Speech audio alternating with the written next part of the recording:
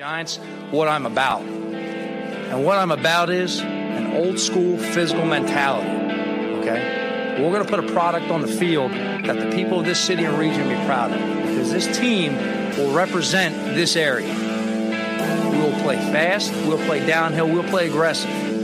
We'll punch you in the nose for 60 minutes, we'll play every play like it has a history and a life of its own with a relentless competitive attitude.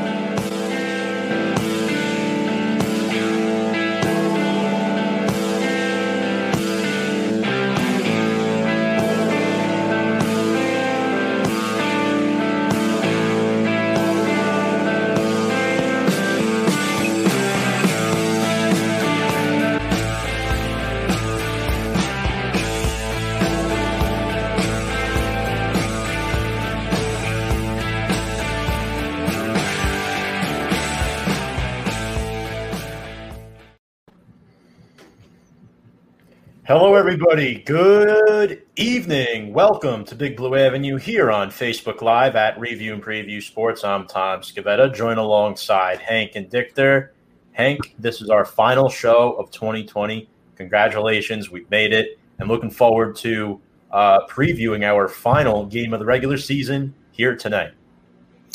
Yeah, and I can't believe we've made it through a whole season given what's been going on in the world right now as we speak. And I'll tell you what, this season, this is about as 2020 as you can get. Two teams at 5-9 with a chance to make the playoffs. Banana land. Well, Dallas is 6-9. We're 5-10. So that'll be very You know what I meant.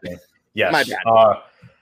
Make sure to give us a follow on our platforms below on the ticker, as you can see scrolling across the screen right now on Facebook, Instagram, and our YouTube channel, which is Review and Preview Sports. Make sure to catch us there.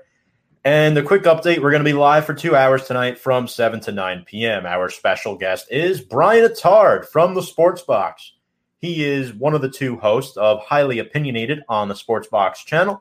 He'll be joining the show at 8 p.m. He is a diehard Dallas Cowboys fan, so looking forward to having him on the show, getting another fan's perspective of their team. And the way this show is going to go tonight, Hank, we're going to recap the Week 16 loss against the Baltimore Ravens. Then we're going to go over some of the pros and cons of the game, some of the key takeaways. We'll talk about Dave Gettleman, Daniel Jones, all that fun stuff. Then we'll bring Brian on to set up the Cowboys game and talk about the NFC East race, diving into the playoffs, see who's going to come out on top of this thing, because the NFL wanted craziness. They got craziness. So without further ado, episode number 16 is underway. And folks, if you have any questions, comments, thoughts, or ideas you want to pitch in the comments section, feel free to chat with us. We will get back to you ASAP. We love engagement from our audience who really do appreciate the support. Make sure to share this stream with your friends and family as well. So, Hank, why don't you start with the first half of this game? Giants were 5-9 going up against a 9-5 Ravens squad. The Ravens ended up winning this game 27-13, and it started with an abysmal first half for this Giants squad all around. Yeah, the first drive by the Ravens really set the tone for this game. They started out with a clock-killing 8-minute, 12-play drive, 13 plays. And I got to tell you, Lamar Jackson looked very surgical out there. He had a 13-yard pass to Willie Snead and another one to Miles Boykin. Firing on all cylinders, the Giants just could not stop him. And in the end, it resulted on a 6-yard touchdown pass from Lamar Jackson to Antonio Brown's cousin Marquise to make it 7-0 Ravens. Thank you, Fonz. And go. Sorry, Hank. Go on. And I'll tell you what, as great as the Ravens drive was, that's how bad the Giants opening drive was. Included in this opening drive, 2 false start penalties from Zeitler and Fleming, respectively, turned a 3rd and 7 into 3rd and 17. You knew that drive was pretty much done. Giants went 3 and out. And the Ravens, once again, this was a little quick by their standards, but they would execute another great drive. This one took 10 plays in 5 minutes and 5 seconds. Also resulted in a touchdown. This one, 2-yard run from J.K. Dobbins, who ran for a total of 25 yards on this drive. 14-0 Baltimore, and he now has a rushing touchdown in 5 straight games. That is a Baltimore rookie record. And nuts. Man, that kid is good. I love J.K. Dobbins out of Ohio State. He is a fantastic young player. And I just wanted to get to this comment from Fonz DeFalco saying, good game. Yes, Fonz, great game for your Baltimore Ravens, continuing their winning streak. You guys are on a good track. And Andy saying, the line for this Giants-Cowboys game has been moving quite a bit. Giants went from +3 to now +1.5. Everyone's talking about Dallas winning this week, so it'll be very interesting to see how much that line fluctuates more in the Giants' favor as the week goes along. We will analyze and hone in on Andy's comment a little bit later on in the show.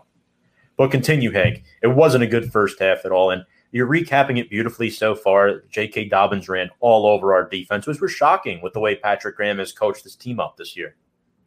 I mean, yeah, it is. It really, I'll tell you, it really exposed some flaws in the Giants defense, but you also have to give credit to the Ravens because they have what you would pretty much call a triple threat at running back if we're going to count Lamar Jackson in that group. And, the offense, and you have a good offensive line, that always helps. And Giants on their next drive, they could not go any further than their own 36, and they were forced to punt. This was due to a drop pass by Austin Mack, and if you look at early on in this game, you'll sense a pattern. On the surface, you'll see a lot of Giant fans blame Daniel Jones for this loss, and I totally get why. But when you really look at this game, as we'll get to later, we'll explain why he is not the problem. But anyways, I digress. On the next Ravens session, more clock milking. 13 plays, 60 yards. They got to the Giants' 2-yard line, and here's a shocker for you. Tight end Mark Andrews accounted for 3 catches and 37 yards. But yet he couldn't hold on to a pass in the end zone on 3rd and goal. He should have had more, is what you're saying. You would happen to be correct. And the Giants, I guess you could say they dodged a bullet on this drive because they were lucky that Baltimore only got a chip shot field goal from Justin Tucker. Made the score 17-0. But it was this next drive that the Giants would finally move things. They would go down to the Ravens 13-yard line. You had some big passes from Daniel Jones, 14 and 11 yards respectively to Sterling Shepard, 13 and 11-yard passes to Evan Engram, and the last 2 plays on this drive were incomplete passes to Alex Mack. And unfortunately, the Giants had to settle for the 31-yard field goal by Graham Gano. I just want to stop you right there. That's the problem with this team. 2 incomplete passes in a row to Austin Mack. First of all, why are you targeting him this much? I understand Golden Tate is out, but you have Ingram, you have Shepard, you have Slayton. These receivers need to create some type of separation and give credit to Baltimore's defense. We knew it was going to be a challenge going up against Chuck Clark, Marlon Humphrey. They did a fantastic job with these Giants wide receivers. They got to be better. Yeah, no, I completely agree. I feel like Austin Mack was the wrong guy, or I'm sorry, Alex Mack rather was the wrong guy to target. And Austin Mack. Yeah, no, it wasn't great. And with a minute and 8 seconds left to go in the half, the Ravens again, they would just kill the Giants slowly in terms of the clock, and they would go right down to the Giants 10, where luckily they'd hold them to a field goal. Again, bend but not break defense, so it extended their lead to 20-3 as teams headed to the locker room. And once again, Mark Andrews, 2 catches, 32 yards on this drive. And I'm going to be blunt right now. This was a terrible first half. The Giants only had 3 drives in this half. And you know what the worst part is? The first quarter, they only had the ball for like 3 plays. That's the lowest the Giants have had the ball in the first quarter in 40 years. Tells you something about how abysmal this offense is. These 80s teams. Don't go there, Hank. Don't go there. I know we weren't alive for that, but no. I'm not comparing them. I'm just stating a fact about how bad this team is. No, the 80s teams were better offensively. You're thinking about the 70s. Yes.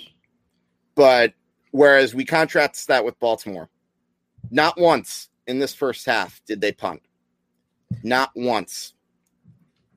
And as I said, the flaws in the Giants defensively were exposed. As great of a job as they've done, you could tell they're clearly lacking something. And we'll talk about that later. But Tom, I'm going to let you talk about the second half because that one was slightly more tolerable and slightly more watchable. I mean, the Giants did hang a bit tough in there, but obviously it was too little too late. The Giants are missing multiple things on defense. They're missing an edge rusher. They're missing an inside linebacker. They're missing a cornerback. They're missing multiple things. And Adam Rothschild says DJ is not the problem, but he is part of the problem. How's it going, Mr. Rothschild? I think that's the argument with Giant fans right now. A lot of people think Daniel Jones is the problem, and he worded that perfectly. I agree with him. He is part of the problem. Yes, he has to play better. And, you can't continue to make excuses for a guy because eventually you run out, and it's time to perform at the highest of levels in the football world. And right now, Jones has not been living up to that par. This was his first touchdown pass in several weeks, which is unacceptable. Oh, we haven't even gotten to that yet. But let's move on to the second half where we kind of inched and clawed our way back into the game. The first play of the second half, it didn't get out to a promising start as Daniel Jones took a sack on the first play of the second half. So, guys, if you're watching the show right now, I'm sitting there at my TV. I'm like, oh, of course. First play of the second half, Jones takes a sack.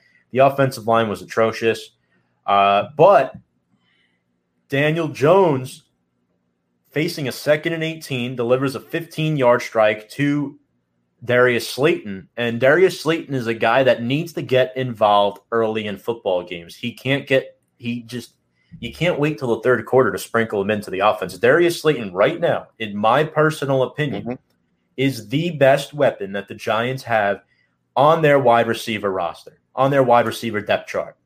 Yeah, you can't wait till the third quarter to get him the football. And that is a big issue.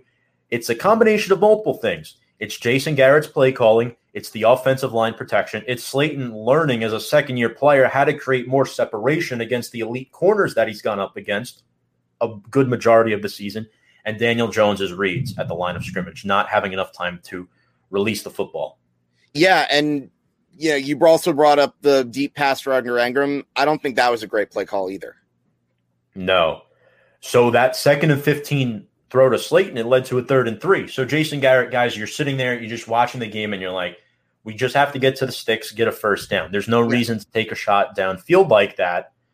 I understand Ingram has a mismatch against 99% of DBs in this league, but, Ingram's been very Jekyll and Hyde with those types of plays all year. It's a high-risk, high-reward type of play. Why don't you rather go for a low-risk, high-reward type of play to maximize your odds of keeping the football and getting a first down? If you're going to take shots down the field against Baltimore, I'm sorry, you're not going to cash in. You're down 17-0, I get it.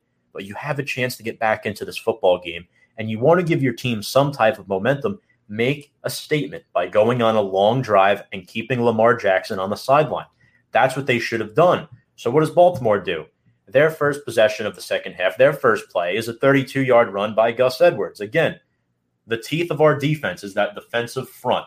Leonard Williams, Dalvin Tomlinson, and Dexter Lawrence. They were not the teeth of our defense on Sunday. They got ran all over by this Baltimore offensive line, who was without their center, Patrick McCarry, for a good portion of this game. But Baltimore, they'd move the ball down the field. Now, they'd reach the Giants' 33-yard line. And Justin Tucker's coming on for a 51-yard field goal. I'm saying, okay, they're going to go up 20-0. But then, surprisingly, Tucker and Cox, the long snapper, who's been there for years, out of all people, they get a delay of game, and it backs them up. Not necessarily at a field goal range, but at a position of the field where Harbaugh doesn't think Tucker will miss that kick. I think Tucker would have made the kick, but the problem is, God forbid you do miss it, and knowing Joe Judge, it's a high-risk, high-reward type of play against the Giants special teams unit. If you miss that kick, where are the Giants getting the football? The Giants are getting the football near their own 40-yard line, which you don't want to do. You want to pin them deep and make them go the length of the football field because the offense has not proven that they could do that, Hank, and folks watching right now throughout majority of this season. And the Ravens elect to punt the football, and then all of a sudden we get guys in this drive coming out of nowhere. Dante Pettis, C.J. Board, who had a tough injury early on in the year. The Giants would drive down to Baltimore's 24-yard line. We had that 16-yard catch by Board, the 19-yard strike to Gallman, and then a 20-yard reception hauled in by Dante Pettis, who was finally able to make his Giants debut, active for his first game of the season.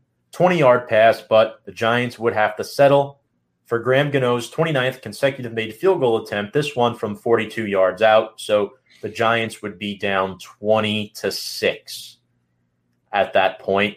But, Hank, there was one play on this drive we wanted to highlight, and, in fact, it is that Dante Pettis 20-yard catch. And here's a look at that, because I thought this was just a beautiful overall play. We're going in slow motion here, folks, because I want you to watch the protection up front. Watch Andrew Thomas against Yannick Ngakoue and Cam Fleming against Pernell McPhee.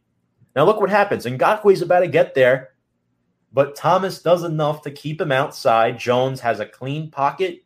Daniel Jones is one of the most effective quarterbacks in football when he has a clean pocket. Now watch the wall created up front by Lemieux, Gates, and Zeitler. There it is. You give Jones time, he's going to live up to his nickname, Danny Dimes, and that's a perfect example of why Daniel Jones, in my opinion, is the future quarterback, not present, but future franchise quarterback of this team. We know he is able to make those throws, Hank.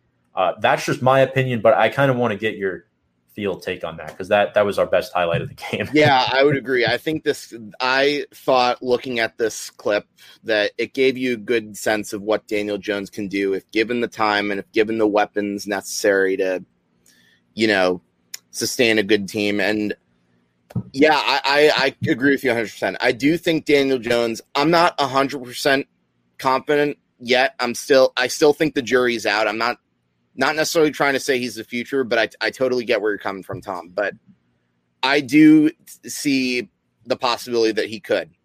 And that passing example. How's it going, Steve? Happy New Year to you as well, my man. Happy New Year, Steve. We could use some help from you this weekend. I'm sorry the Eagles were eliminated on Sunday, but a great overall effort by Jalen Hurts, man. You might have a good young quarterback in that guy. Throw us the bone on Sunday.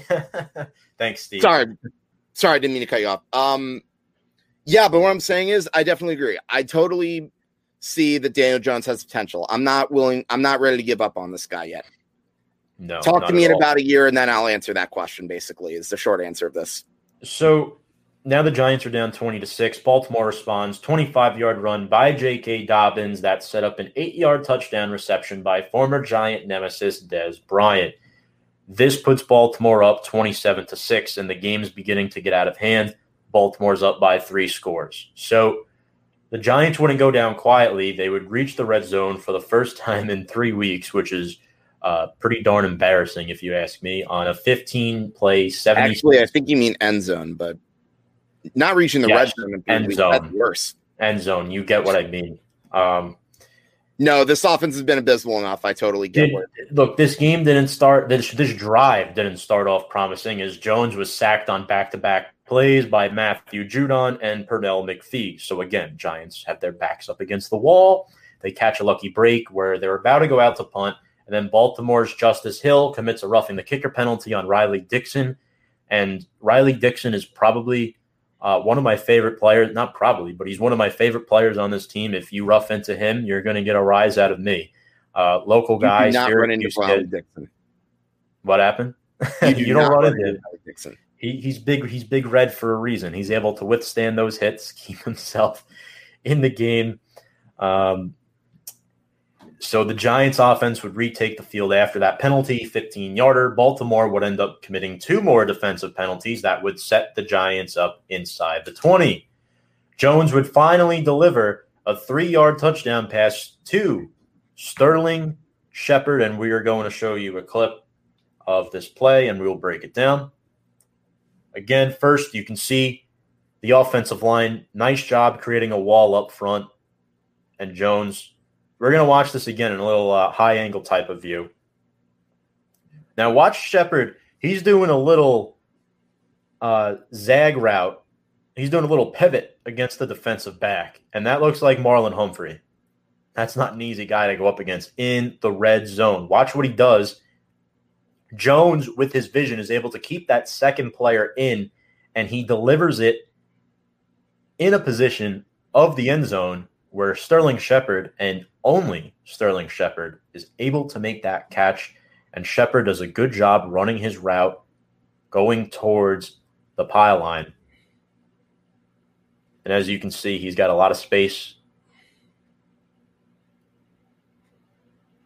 And there's really nothing more to it. That's just a beautifully executed play by Daniel Jones and the Giants, Hank. So now we cut the lead down to 2 possessions. The score is 27-13, and the Giants would force a 3-and-out. This was one of my favorite plays of the game coming up, where Blake Martinez has to fend off 2 guys to get to Lamar Jackson and trip him up, and he did. Him, David Mayo, and Tay Crowder all did great jobs on that play, stopping Lamar Jackson on a 3rd and 1. So Baltimore goes 3-and-out.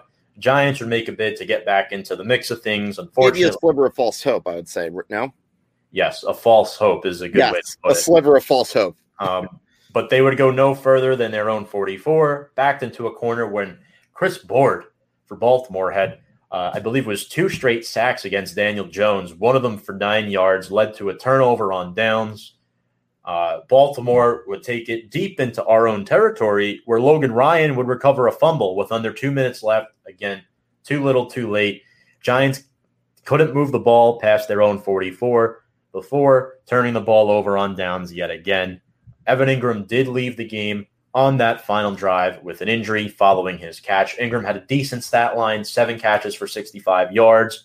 The Ravens now, they inch closer to a playoff berth thanks to the Browns' shocking defeat to the Jets, although I think the loss is a little less embarrassing due to the fact that their entire wide receiver depth chart, except for one guy, was put on the COVID list the night before the game. That really hurt me in fantasy, losing Jarvis Landry. But anyway, so the fact that the Browns lost to the Jets and the Steelers made a nice comeback against the Colts, the Ravens are in the playoffs right now if the season ended today.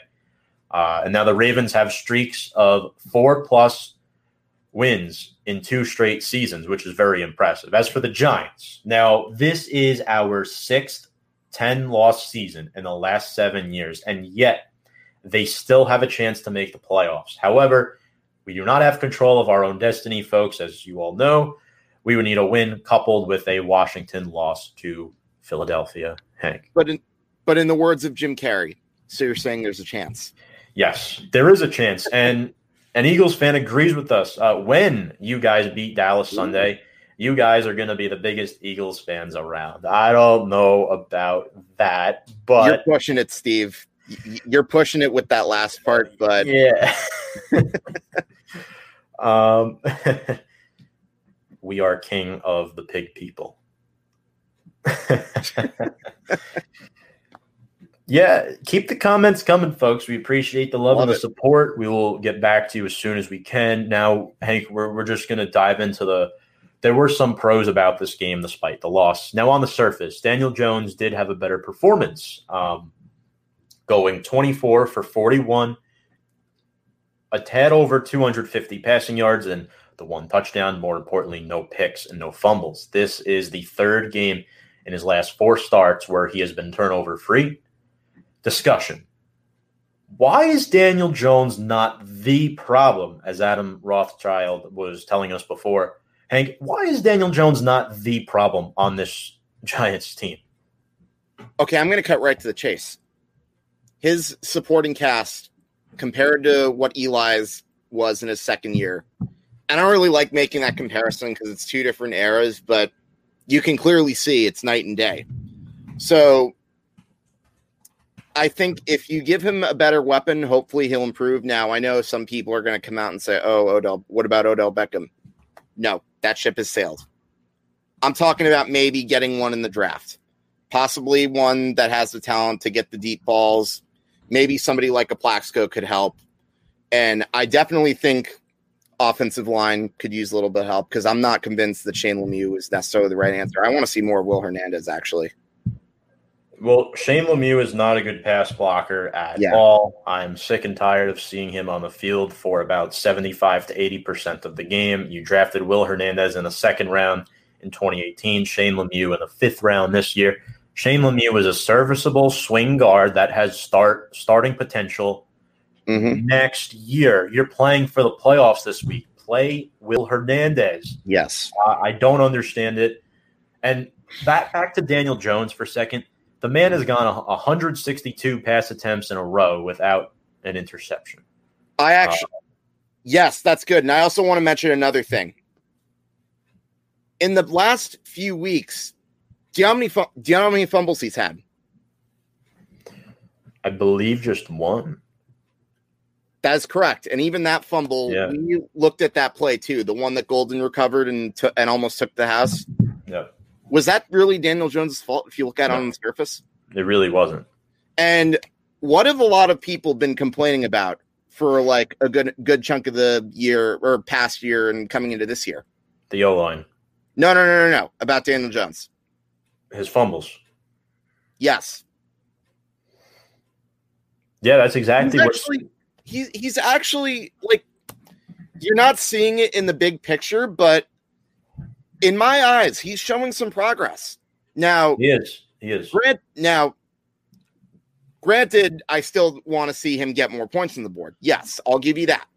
But as I'm saying, to dismiss Daniel Jones, again, talk to me next year and then we'll see. And guys, stop comparing him to Eli. Please just stop. He is not Eli Manning. Yes, they have similar mannerisms and they look alike. I get that, but they are two completely different quarterbacks, two completely different styles of play.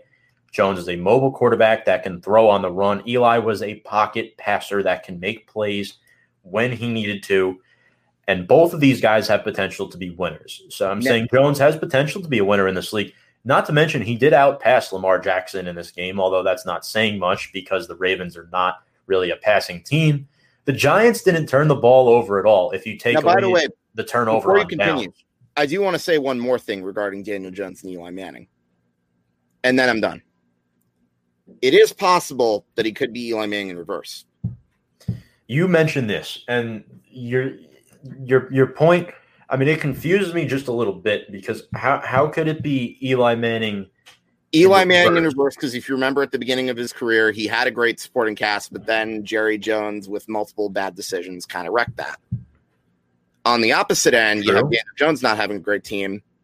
Maybe it gets better. Who knows? Only time will tell, but I hope he has a better team around him. I want to see what he can do with the legit team. I still think the Giants have the brightest future in the NFC East, in my opinion, because Philadelphia's cap space really alarms me.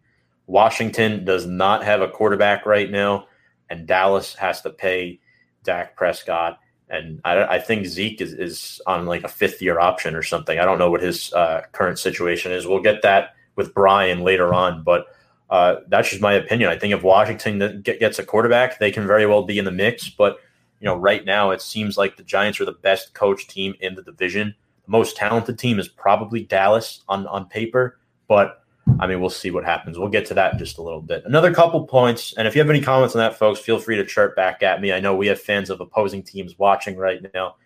Dante Pettis had a 20-yard catch in this game, longest play from scrimmage and a highlight for him. Sterling Shepard had 9 catches, which is a season high, for 77 yards and 1 score. He had the highest PFF grade on offense this week, going over 81. Folks, and that's why he's our New York Football Giants player of the week. And here's a little backlog on Sterling. Look at this. On the season, he only has 2 touchdown catches. Remember, he did miss some time. He missed a few weeks. He got hurt in the Chicago game, and then he didn't come back until week 7. So he missed 4 games, 4.5, pretty much. Pretty good catch percentage. It's the highest of his 5-year career. And if you look at his wide receiver standings at 77.3 on offense, according to PFF, and 76.4 for receiving, that's above average in the NFL. He's basically saying that there's 32 wide receiver ones in the NFL, and he's pretty much in the mix for that discussion. And Hank, we brought this up. He's the longest tenured Giant. He's been here since 2016. If you're on the team for 5 years, you're considered a polished veteran, as Lance Meadow would say. That's exactly how it is. Yep. But what made you want to pick him as our Giants player of the week? I just gave you the reasons why I think, because I just thought that he's the one receiver that guys, it wasn't just the stats. It was Sterling Shepard fights. He fights for yards after the catch. He makes those difficult catches and makes people miss tackles. When defenders are clumping in on him, he makes them miss. So that's my opinion, Hank. I want to hear yours. Why did we agree for Sterling Shepard this week? To me, I think he was really the one receiver that stuck out. A lot of them did not have a great performance. Darius Slayton didn't have a good one. And again, Austin or Alex, whatever Mac's first name is. I don't know why you're talking. Sorry, I had to get that out there. No. It's okay. And obviously the running game, non-existent for the third game in a row. Sterling Shepard, clear as day, had the best game. I didn't realize it was 3 in a row. Interesting. Yeah, the third game in a row, they had less than 100 yards. Hey, Hank, I got a surprise for you. Look who's back in the comments section. Who? It's David. David, what's up, my man? How's it going, buddy? We missed you. We have missed you. Happy almost New Year. I know it's been a few weeks, and we look forward to getting to your comments, questions here tonight on these Giants. Week 17, we're still in the mix, and it's going to be a lot of fun to watch this Week 17 game. Quick burst of thoughts. Gallman underused in crucial downs, and I agree with that because here's my thing, David. Remember the game against Cleveland last week where they went with Alfred Morris for an entire drive, and it was, I believe, 4th and 2. Mm-hmm. We did a shotgun draw. It was Wayne Gallman's first touch of the drive, and I was totally against that play, not because it was a shotgun draw, but you're giving the ball to a running back who hasn't been used the entire drive. I think as much as I like Alfred Morris, he's a seasoned veteran and he makes good plays for us, but Wayne Gallman was underused in this game. I get it. The defense couldn't get off the field, but Wayne Gallman needs to be used more. When the Giants are able to efficiently run the football with Wayne Gallman, the Giants win football games. That's how we've been winning football games this year. It's not the ideal way to win football games in 2020, but it's the way the Giants win games, folks. And that's an excellent question. And getting back to my point in Sterling Shepard. Thank you. Happy holidays to you as well. Anyways, getting back to my point, Sterling Shepard, he was really the player that stood out to me the most. I think is the simple reason as to why I agreed with you and figured he would be the one. And I think he was definitely, I guess besides Daniel Jones, he was really the best player on offense. And the only other player I could really think of, maybe Blake Martinez having 12 tackles on a broken foot. But yeah, Sterling Shepard, that was a clear winner. Quick reminder, folks, in just under 30 minutes, Dallas Cowboys superfan Brian Attard from North Jersey will be joining the show at 8 p.m. He's part of the Sports Box. He is the host of Highly Opinionated with Mike Galletta. They had a hockey guest on last night, so looking forward to bringing him on. And David has another comment. Also, O-line has kind of went backwards since the change at coach. A little bit. With Googs, I kind of agree with him. I'm not going to say he was worse than Colombo, but he brings up a good point where Lemieux has been used a lot more. Hernandez has been used a lot less. Yes. And we just talked about this about 5 to 10 minutes ago. Lemieux was a 5th-round pick in this last year's draft. Hernandez was a 2nd-round pick 3 years ago. And coming into this season, he's the longest tenured Giants O-lineman because Solder opted out. Mm-hmm. And realistically speaking, he has the most experience with this football team. Why is he not playing? Because he got put on the COVID list. It was just terrible timing because he went out, missed 2 games, and Lemieux was pedestrian. If pedestrian is getting you starts in week 15 and 16, that's a problem. And I'm not just going to single out Shane Lemieux. Cam Fleming is not a great player. Andrew Thomas took a step back this week. I mean, he's still been much better, but don't get me wrong. I think that Joe Judge had to work with these guys to kind of get them back into their groove. Googs came in, and it's a transition. Of course it's a transition because different coaches have different philosophies. Googs matches up with Judge better than Colombo did. I love that comment. So Hank, we outscored Baltimore 10-7 in the second half. Quietly, nobody would have thought. And part the defense was able to get off the field. Yeah, and to expand on that, if you take away the first quarter, maybe it's 13-13 and they're in overtime, but that's obviously wishful thinking, pie in the sky thinking. They're right there. Very, very true. Blake Martinez had 12 tackles in this game, led the Giants while playing on a broken foot. That man is the Iron Man. I don't care what everybody says. He's the MVP of the team this year, in my opinion. He's been absolutely fantastic to watch. Cam Fleming gives David fear on every snap. Look, I wouldn't argue against that. We're going up against Randy Gregory and DeMarcus Lawrence this weekend. So, Tom, let me ask you this: would you agree that Cameron Fleming's Patriot connection is probably the reason he's here, based with Joe Judge? Not just Patriot connection. I don't think it's that. I think it's his Dallas connection with Jason Garrett. I think that's what it is, because Garrett wanted familiarity. That's why he brought in Colombo. That's why Fleming got signed. And some of these YouTubers, like guys like Mike Too Nice and them, I love those guys, but they're also saying that they wouldn't mind to see Fleming back on another 1-year deal. Why? This is a term that you've usually used, that I usually see you use with Met pitchers, but would you agree that Fleming is pretty much a Band-Aid? He is a Band-Aid. That's exactly what he is. It's exactly what he is. Steve has a comment. He was super high on Slayton this year, but he really underperformed in his opinion. 48 catches, 729 yards, 3 scores. Steve, this was a year that I thought Slayton would have around 75 catches, 1,000 yards, and at least 6 scores. Slayton had 2 of his 3 touchdowns in week 1. That's how bad the production has been from Darius Slayton. Now, is it entirely Slayton's fault? No. It's a combination of things. Slayton is a young receiver. He's still learning how to get open. And Shepard missed a lot of time from weeks 3 to 6. So what does that mean? Slayton was now your number 1 receiver going up against these elite cornerbacks, trying to create separation against these guys. That's not easy. It's not easy. And I think that's part of the reason why Slayton cooled off. Jones wasn't throwing touchdowns, turning the ball over a lot.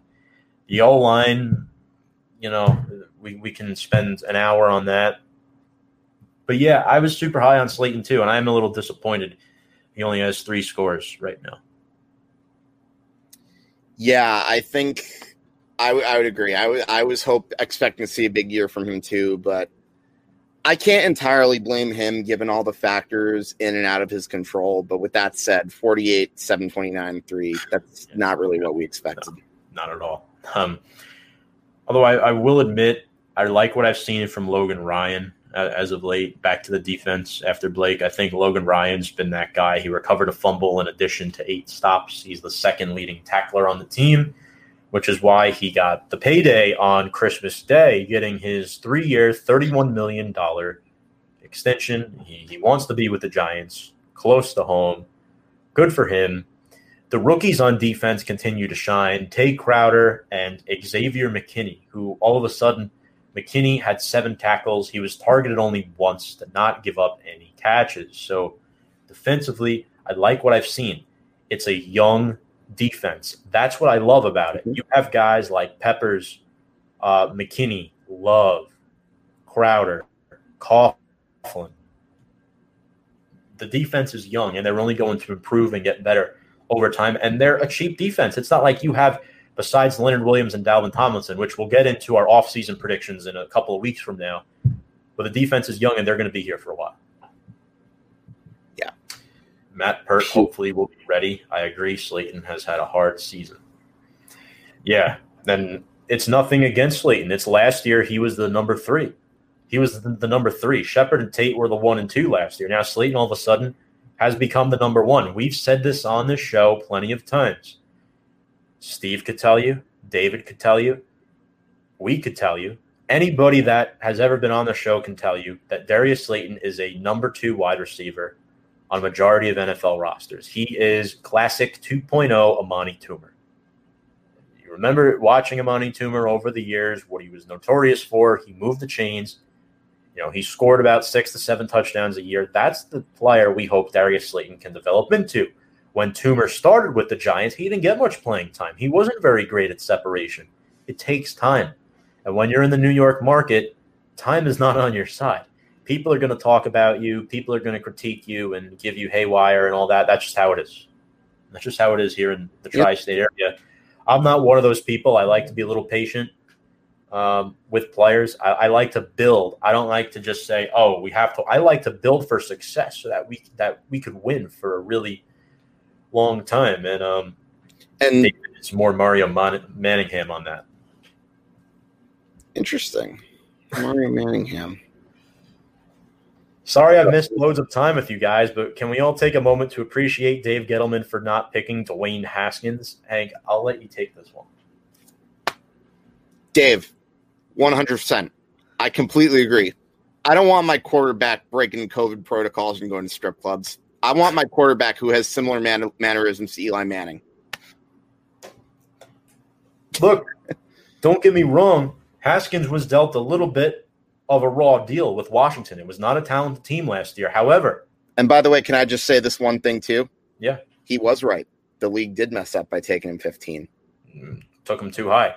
Took him way too high.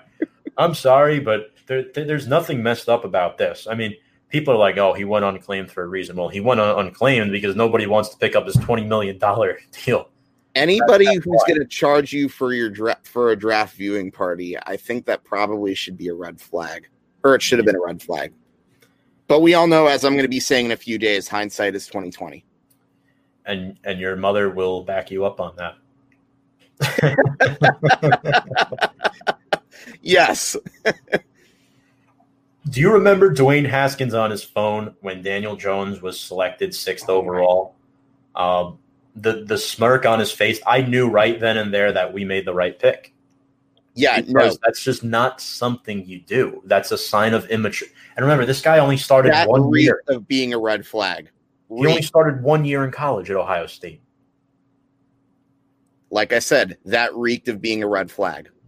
He charged his friends to go to his draft party. Yep. I actually forgot about that for a little bit. Who does that anyways? I don't know. I'll tell you. Go ahead, Hank. Where does Haskins end up? Honestly, Steve, your guess is as good as mine. I don't know. He's probably going to play in the XFL for all I know. I think that comes back in 2022. So yeah, he's probably going to play in the XFL for all I know. Yeah. I think Carolina's been interested, but he would be a backup there. I mean, his best shots are Carolina, maybe Denver as a backup. By the way, can I mention one more positive before we get on to the negatives? And there's a whole laundry list of negatives. And that is Graham Gano, who Lance. Sorry, I had to do that. No. Listen. Gosh, you know what's funny? We actually have an inside joke about that. Dave, you're killing me. Yeah. Great to have you back, though. You really made the show a lot of fun. Lance Meadow aptly called Graham Gano a weapon, and he's right. 29 consecutive field goals. That breaks his own personal high, which was 28, and he's now tied the Giants record, which was set by Josh Brown. And Tom, I don't know, you got you. I said it multiple times. I hope he gets that one, break that record for obvious reasons. Mm-hmm. Reasons that I'm not going to get into. Yes, we will talk about that at a later time. But let's get to some of the bad things about this game. I know we've been going a little bit back and forth here, but we were unable to stop the run, and we couldn't run the football ourselves, actually. This was the third straight game where the Giants rushed for under 100 yards. Very troubling after rushing for 100 yards in 8 of the 9 previous games. The Ravens rushed for 249 yards. Now, we knew they were the number one rushing team in football. But if you're going to give up 250 yards to the Ravens and say we're going to win this football game, you're out of your mind. No chance. The Giants, that's the most rushing yards the Giants have surrendered in a single game since the Seattle game back in 2014, where they gave up 350 rushing yards. I have a feeling Beast Mode probably got most of those that day. Yeah, Skittles had some. Marshawn Lynch, Russell Wilson, those guys. Yeah. Even Robert Turbin, too. Robert Turbin, I remember him. Damn, that was a rough year for us. Gus Edwards, 15 rushes, 85 yards. Not okay. Lamar Jackson, 13 for 80. J.K. Dobbins, 11 for 77 and 1 touchdown. J.K. Dobbins averaged 7 yards a carry. Gus Edwards averaged 4.5 yards a carry. Lamar Jackson averaged around the same. He averaged around 5 yards a carry. So, look, I get it. The Ravens have rushed for at least 100 yards in every single one of Lamar's career games. However, that doesn't give you an excuse to give up 250 yards, folks. It just shouldn't happen. And David brings up a good point. 200-plus rushing yards eats up too much clock to win games with our current attack. Yes, with the way our offense moves, it's like watching chalk dry on a wall. Yeah, and this is why after that first touchdown drive, I just kind of knew that it wasn't going to end well. And back to David's point earlier, Wayne Gallman only had 27 yards. So it's not like we could really run the ball either because we weren't able to stop the run. So Baltimore's eating up all this clock and scoring points. Giants are having to throw to get back into the game. The sad thing is Wade Gallman had half our yards. This is the problem. I'm not one willing to change the game plan just because we're down and our defense has given up a couple of scores until the fourth quarter or late third quarter, in my opinion, because right then and there, you're getting away from your identity as a football team. And what you're doing is you're giving your defense short rest. So you still want to find a way to gain some type of momentum offensively. Rome wasn't built in a day. A comeback wasn't built on one drive either. So that's a great point. Daniel Jones was sacked 6 times, hit 11 times. In other words, the O-line did take a step back. In fact, former Giants kicker Lawrence Tynes tweeted this this week that Daniel Jones has been sacked. I believe I read somewhere 12, but I'm pretty sure it's 13 times over his last 2 starts. I think you're right. He was sacked 8 times against Arizona. And he was sacked. Oh, wait, no. He didn't start against Cleveland. Colt McCoy did. So, yeah, you're right. It's not good at all. Not good at all. And, in fact, what makes this even worse is that he's only one of 2 quarterbacks in the league to be sacked more than 10 times within 2.5 seconds. So what that tells you is these aren't coverage sacks. These are clear whiffs on the offensive line or clear whiffs on Daniel Jones not being able to read a defense and not know where the blitz is coming from. I think it's a combination of both. And who's the main culprit for this? Who would you? No. I mean, which player on the offensive line? You're not wrong about Jason Garrett, by the way. I think it's a mix of 3 guys. It's Thomas, Lemieux, and Fleming. And again, not to pinpoint guys out because I care about every player on this team, but 2 are rookies, and Fleming is not an NFL starter at this point. Band-Aid. What else do we got? The receivers were no help. Most of the catches weren't for a substantial amount of yards. There were bad drops. We brought up Austin Mack. Slayton was targeted 8 times and only had 2 catches. One of them he had to dive out for. It was like a really quick reflex on his end to make that catch. Marlon Humphrey was all over him. He had 6 tackles and 3 passes defended. So right then and there, he took away Darius Slayton from our passing game. It's not okay. And Austin Mack, in my opinion, David, Austin Mack should still be at Ohio State right now. He should still be at Ohio State. Why? He wasn't even a starter last year. Him and Benjamin Victor both went into the draft way too early. That's why they went undrafted. They should have stayed at Ohio State and played one more year to get full-time starting reps. They're not NFL-ready players, and it shows. Yeah, and I got to say, the 5th straight game where the Giants couldn't score 20. It's funny. That year I complained about them not scoring 30. Yeah. I guess I'll gladly take 2016 production compared to this year. Not that says much. Yeah. Our offense couldn't capitalize off 10 Baltimore penalties. They got penalized 10 times. We only had 5. Majority of Baltimore's penalties were also on defense. It gave the offense an opportunity to move the football and score. Yeah, and 2 of those were gifts. The running into the kicker one was a gift because it led to the touchdown. And what was the other one? There was a pass interference one on a 3rd and long from the back of our end zone late in the game. Yes, that's the one I was thinking of. There was multiple. Derek Wolfe had a bad penalty. There was a couple. Justin Matabuk as well. And I just want to say this too. Time of possession. That matters. Giants only held the ball for 24 minutes, 51 seconds. They only ran, and as I mentioned, they only ran 3 plays in the first quarter, and really, they only had 3 drives in the first half. Yeah. Big reason for a lot of what happened. What do I always like to emphasize whenever we get to the keys to the game segment? What do you always like to emphasize? Well, we have to control the clock. That, but also get off the field on third down. Yeah. The Ravens, 8 for 11. That was a big reason why they won compared to the Giants, who were just 1 for 10.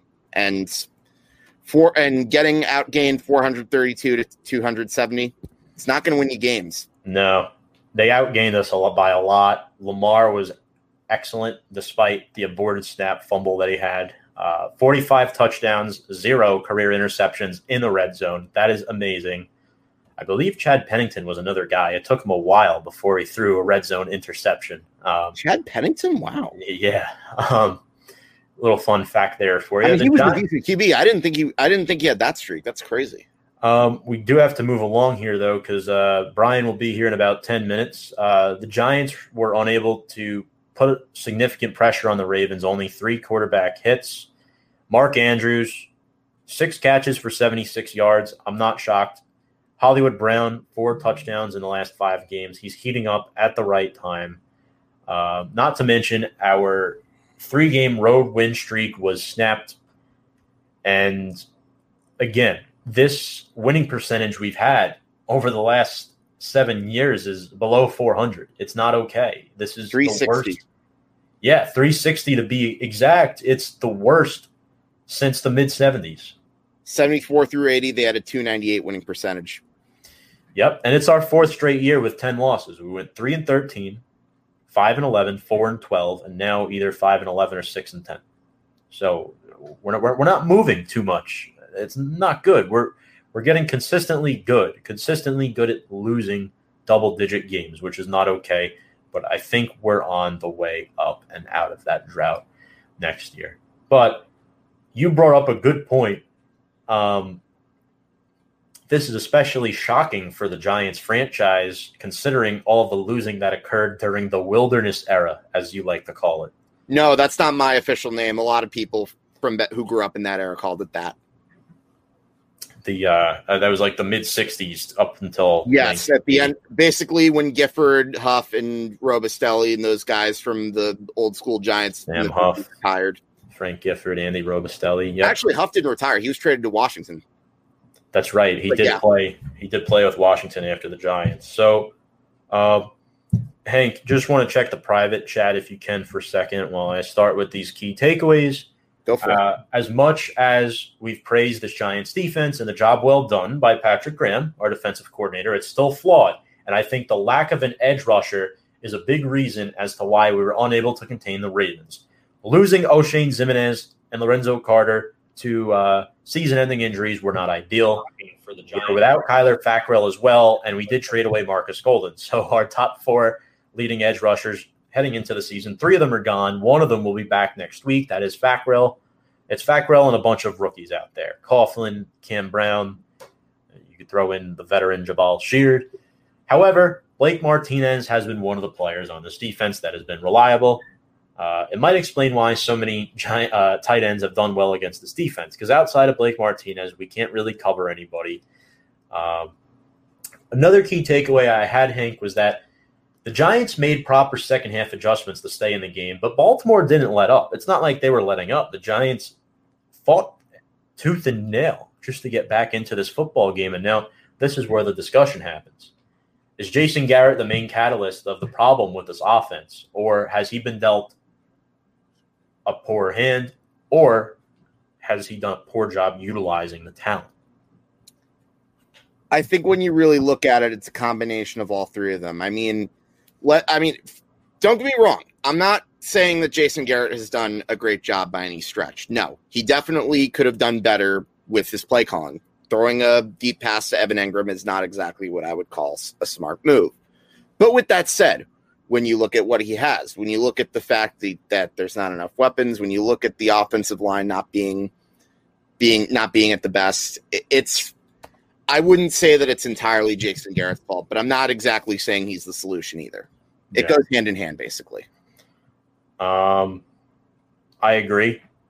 It's going to be very interesting to see how the offense plays in Week 17 against Dallas, a defense that is not very good. Now, regardless of what the Giants do next week, it's hard to overlook the flaws this team has. The Ravens did have a tough second half. They made a few mistakes, but again, the flaws showed. We couldn't get back into the game. Are Giants fans justified in wanting Dave Gettleman gone despite some of his good moves this offseason? While some people think a lot of his moves have been hits, his track record is very hit or miss. Record is 14-33 in 3 years at the helm. I believe the Jaguars are the only team with a worse record.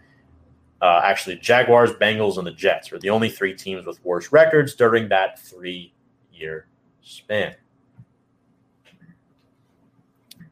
To answer that, sorry, were you about to say something? No, I'm asking you about Dave Gettleman. Do you think that fans are justified in wanting him gone? To answer that question, yeah, I do. I mean, don't get me wrong. I've praised Gettleman a few times on the show when necessary. I mean, I think he had a good draft this year. I stand by those comments. I think he did a good job in free agency. I'm defending that still. I still stand by that. However, with that being said, when you look at a lot of the moves that he has messed up on, there's a lot, and they're pretty glaring for sure. I think when you look at the first round picks he's made, you could make the argument that they could have avoided Saquon and maybe taken a quarterback. That's obviously 2020 hindsight. You could also make the case about Daniel Jones. Again, jury's still out. Talk to me about that in a year when we really will have a better idea of what the answer is. So, yeah, given his record, 14-34 is among the lowest for general managers. That's not great. I think I can understand that more so than I understand the Daniel Jones bashing, to be quite honest with you. David says his O-line isn't good enough, doesn't have great receiver talent, and lost his star in week 2. Good point. However, the Giants, the entire NFC East has been banged up, so I don't want to look. There's no excuse, even with Barkley out. The Giants, have an opportunity to win this division this weekend. It's tough because a lot of people think Dave Gettleman inherited Jerry Reese's mess, right? Where Jerry Reese inherited a pretty good team, dealt by Ernie Accorsi, but then Reese kind of put that team downhill after 2011, where Gettleman is kind of having to clean up 6 years worth of absolute trash talent on this roster. I mean, we drafted Eli Apple 10th overall. That's a big part of the problem. Eric Flowers, again, I believe he was 9th. So those are just 2 prime examples of guys that, Reese really didn't hit on. And it kind of makes you appreciate Joe Judge and what he's done under these circumstances, because the head coaching hires haven't been great either. Don't get me wrong. I think Pat Shurmur was a slightly better hire than Ben McAdoo, in my opinion. But there still comes a point in time where, you don't always agree with Joe Judge, but it makes you happy that we have him because he's the most competent coach that we've had since Tom Coughlin. Oh, for sure. I completely agree with that 100%. And yeah, I think he's really he's held the Giants accountable. He's not trying to be his contemporaries such as Nick Saban and Bill Belichick, but he's done a good enough job. He really has the Giants trending upward. If you had told me before the season that the Giants would probably win around 5 or 6 games, given the talent level, I would say that I would say that whoever got hired would have been doing a reasonable job. That's very fair. A couple final statements I want to make before we bring up Brian Attard, who's backstage. The Giants are still alive in the playoff race. Guys, the goal this year was to play meaningful December football. The Giants have not played meaningful December football since 2016, when we made it as a wild card at 11-5. We are now playing meaningful January football. That is a huge step in the right direction. Throw the record out the window. This team is still in the mix. I mean, pretty much up until last week, the entire NFC East was still in the mix. But we said nothing about records in December, Hank. Correct, we did. And as I said at the beginning of the show, a 6-9 team, or I'm sorry, was it 6-9 and a 5-10 team playing, both with a playoff shot on the line. That's about as 2020 as you can get. And Steve asked a good question. Does the winner of the NFC East play Tampa no matter who it is? 100%. Yeah. No shot. The Rams get the 5 seed at this point. Yeah. Head coach needs to have backbone. Judge has more than McApoo and Shermer combined. I like that. I like to call him Ben McAdoof in my I just think I get it. He brought us to the playoffs that one year, but I think if Coughlin was around that year, we also. Dan Reeves made it to the playoffs 1 year too, but he didn't have a successful tenure. So, all right, folks. So we're gonna switch gears now. We're gonna bring up our guest, Brian Attard from the Sports Box, as we preview this Dallas Cowboys game. The Cowboys are 6-9. They've won 3 straight. The Giants are 5-10.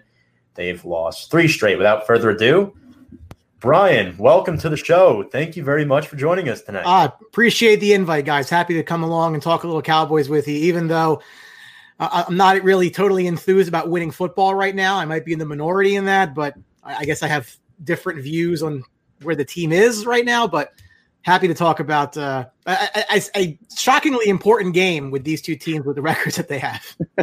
Kind of reminiscent of, except there wasn't much on the line back in 2004, but game last week of the season, records were identical back in 2004. A similar vibe, type of feel this weekend, except with much more at stake. First off, I know we'll get into the Cowboys in a second. I just wanted to ask, can you tell us a little bit about yourself and like the shows you do for the Sports Box? Yeah, absolutely. Appreciate it. So we're the Sports Box. Obviously, like you guys, we broadcast to Facebook, we broadcast to Twitter, we have an Instagram. We have shows most nights a week. We're a podcast network. So, there's shows on different topics throughout the week. We have I think our cast of characters is up to a solid dozen now. So we keep adding on content. It's a lot of fun. It's cool to be able to just like interact with people and talk about the things you have a passion for. And I see, obviously, you guys have a very good passion for the Giants. I'm a huge Rangers fan, so we probably should have some overlap with that. Yes. It is a lot of fun. We've been doing it now for a couple of years. We just recently broke 13,000 followers on our page, which, it's kind of surreal sometimes that many people care what you have to say, but it's been pretty cool. So if you're looking for us, it's at Sports Box Show. Like I said, you'll probably find 1 or 2 things that you'll enjoy. You'll have different shows for different folks, but we try to cater to everybody. Awesome stuff. I know you and your co-host Mike Galetta spoke last night on Highly Opinionated with former NHL player Darryl Stanley. I caught some of that. Very good stuff. Yeah. Really appreciate it. That was pretty cool. I didn't know we had dial-up internet though in Manitoba. That was that added a little bit of obstacles, but we got there. So, gosh, I was like in diapers, and that was a thing. Yeah. So if you want to go check out Brian, we'll pin that social media stuff again towards the end of the segment. But Brian, first off, how did you become a Cowboys fan? I know you're a Rangers, Yankees, and a Cowboys fan, which is an interesting trio of it is. And I get that question a lot. So I live in South Jersey, so it's basically the heart of Eagles country. So I get that question a lot, actually, because we're not a very liked bunch of people in this part of the country. But I am a Rangers fan first. If you guys are in the New York market, you may have seen my LGR, by the way. On MSG Network. My Ranger Man Cave in the Basement was featured in a commercial there. So the Rangers are so far and away my favorite team. But when you're 8-9 years old and you're a big Rangers fan and you live in this area, you get crap for that by the Flyers fans, which is natural and expected. So you find yourself gravitating towards the team in football that those stupid kids hated, which it happened to be the Cowboys. It could have been the Chargers. It could have been the Seahawks, but it happened to be the Dallas Cowboys. So that's the cross that I bear. Since my formative years, they've not actually been a picture of contention or, anything positive, frankly, but it is what it is. Once you hit a certain age, your team's your team. You don't change. So it's a cross that I bear. Absolutely. All right, yeah. Hank. Yes, and I can totally relate to you on the Ranger level. I'm also a hardcore fan, and I think the team's looking pretty good this year. I can't wait to see it. Very exciting times. Maybe not right now, but like after this year when the money comes off the table, into next year, it's a rocket ship, and I'm very excited about it. Yes, sir. So the first question I want to ask you is, with the Cowboys being on a 3-game winning streak, do you see this team as a team that's capable of making a possible playoff run? Absolutely not. No, and that's the thing. And this is what happens with, again, the problem with the NFL these days is there are so few teams that are actually any good, right? That you get spots in your schedule where you're coming up against teams that frankly are equal to you, slightly worse than you, and it's the yings and yangs of the season. They've gone into a couple games here against the Eagles, against the 49ers. And the third game's escaping me right now, but you've hit that soft spot in the schedule. They weren't going to lose all these games because it's still a talented roster, despite the fact that they have serious coaching issues on the defensive side of the ball, injuries all over the place. These things tend to even out at some point. It's the NFL. They try to make everybody 8-8, right? That's the goal. So it's not a roster that is untalented. I mean, you can point to a lot of rosters in the league. I mean, they were expected to do something this year if they were healthy, which they're not. I will tell you though that and I've had these discussions with people all over the internet because I don't know if I'm in the minority or not, but I think that they're doing themselves a massive disservice by winning the games that they have won. I mean, they were really in line to get top 3, top 5 draft pick. And when you're looking at what this team is moving forward, they do have holes to fill and they have salary cap issues. And, whether you think they would have picked at 3 or 5 or whatever, you can trade down from there if you need to. You have that value. And at the end of the day, being that I don't think they're going to do a whole lot in the playoffs if they get there, the juice is not worth the squeeze for me. I'd much rather have the value in the pick. I mean, you talk about the Rangers, for example. They didn't make the playoffs for a couple of years. They got very, very lucky in the lottery, but look at where we are. Look at San Francisco a couple of years ago. Jimmy G went down early in the year. They bottomed out. They got Nick Bosa second overall. They're in a Super Bowl the next year. So you gain that kind of talent. It's so important. This is lipstick on a pig to me. This is cosmetic wins against bad teams. This doesn't move the needle for me. By the way, I think you like my mom's comment. I do love mine. To me, it's just I don't really know. I don't know what to make of it because again, this is not the team that they're going to be next year, right? Andy Dalton's not going to be the quarterback. Whether you think it's Dak or not, and we can have that discussion, it's probably not going to be Andy Dalton. Your offensive line will get healthier next year. That's going to be a big strength of the team moving forward. And they got to fix some defensive problems, preferably with the defensive coordinator. It's not as if like if this was a team that was on the cusp that was coming up, I'm going to say, yeah, okay, get some playoff experience, like get that under your belt, like go us, and move on. This is mostly a veteran team, so you're not really going to gain that from finding a way at potentially 7-9 to win a division and sneak in to get kicked in the balls on national television. But like I said, I mean, look, they've won the games. I've not been very happy about it because, again, I thought that they could have really helped this team significantly in the draft. Whether you thought they could get as high for the top tackle from Oregon, which would have been a nice ad, whether you thought they could get into a quarterback, again, given Dak's contract situation, or whether you thought they could just trade down and fill holes, there's value to that pick. Whereas to me, these games beating the Niners and the Eagles, it doesn't do anything for me in this specific year because I don't think there's light at the end of the tunnel this year. That totally makes sense. And you mentioned Andy Dalton. I kind of got to follow up on that one. What are your overall thoughts on his performance since he was pretty much, I'm not going to say taking over. He was pretty much thrust into that role ever since the gruesome Dak Prescott injury.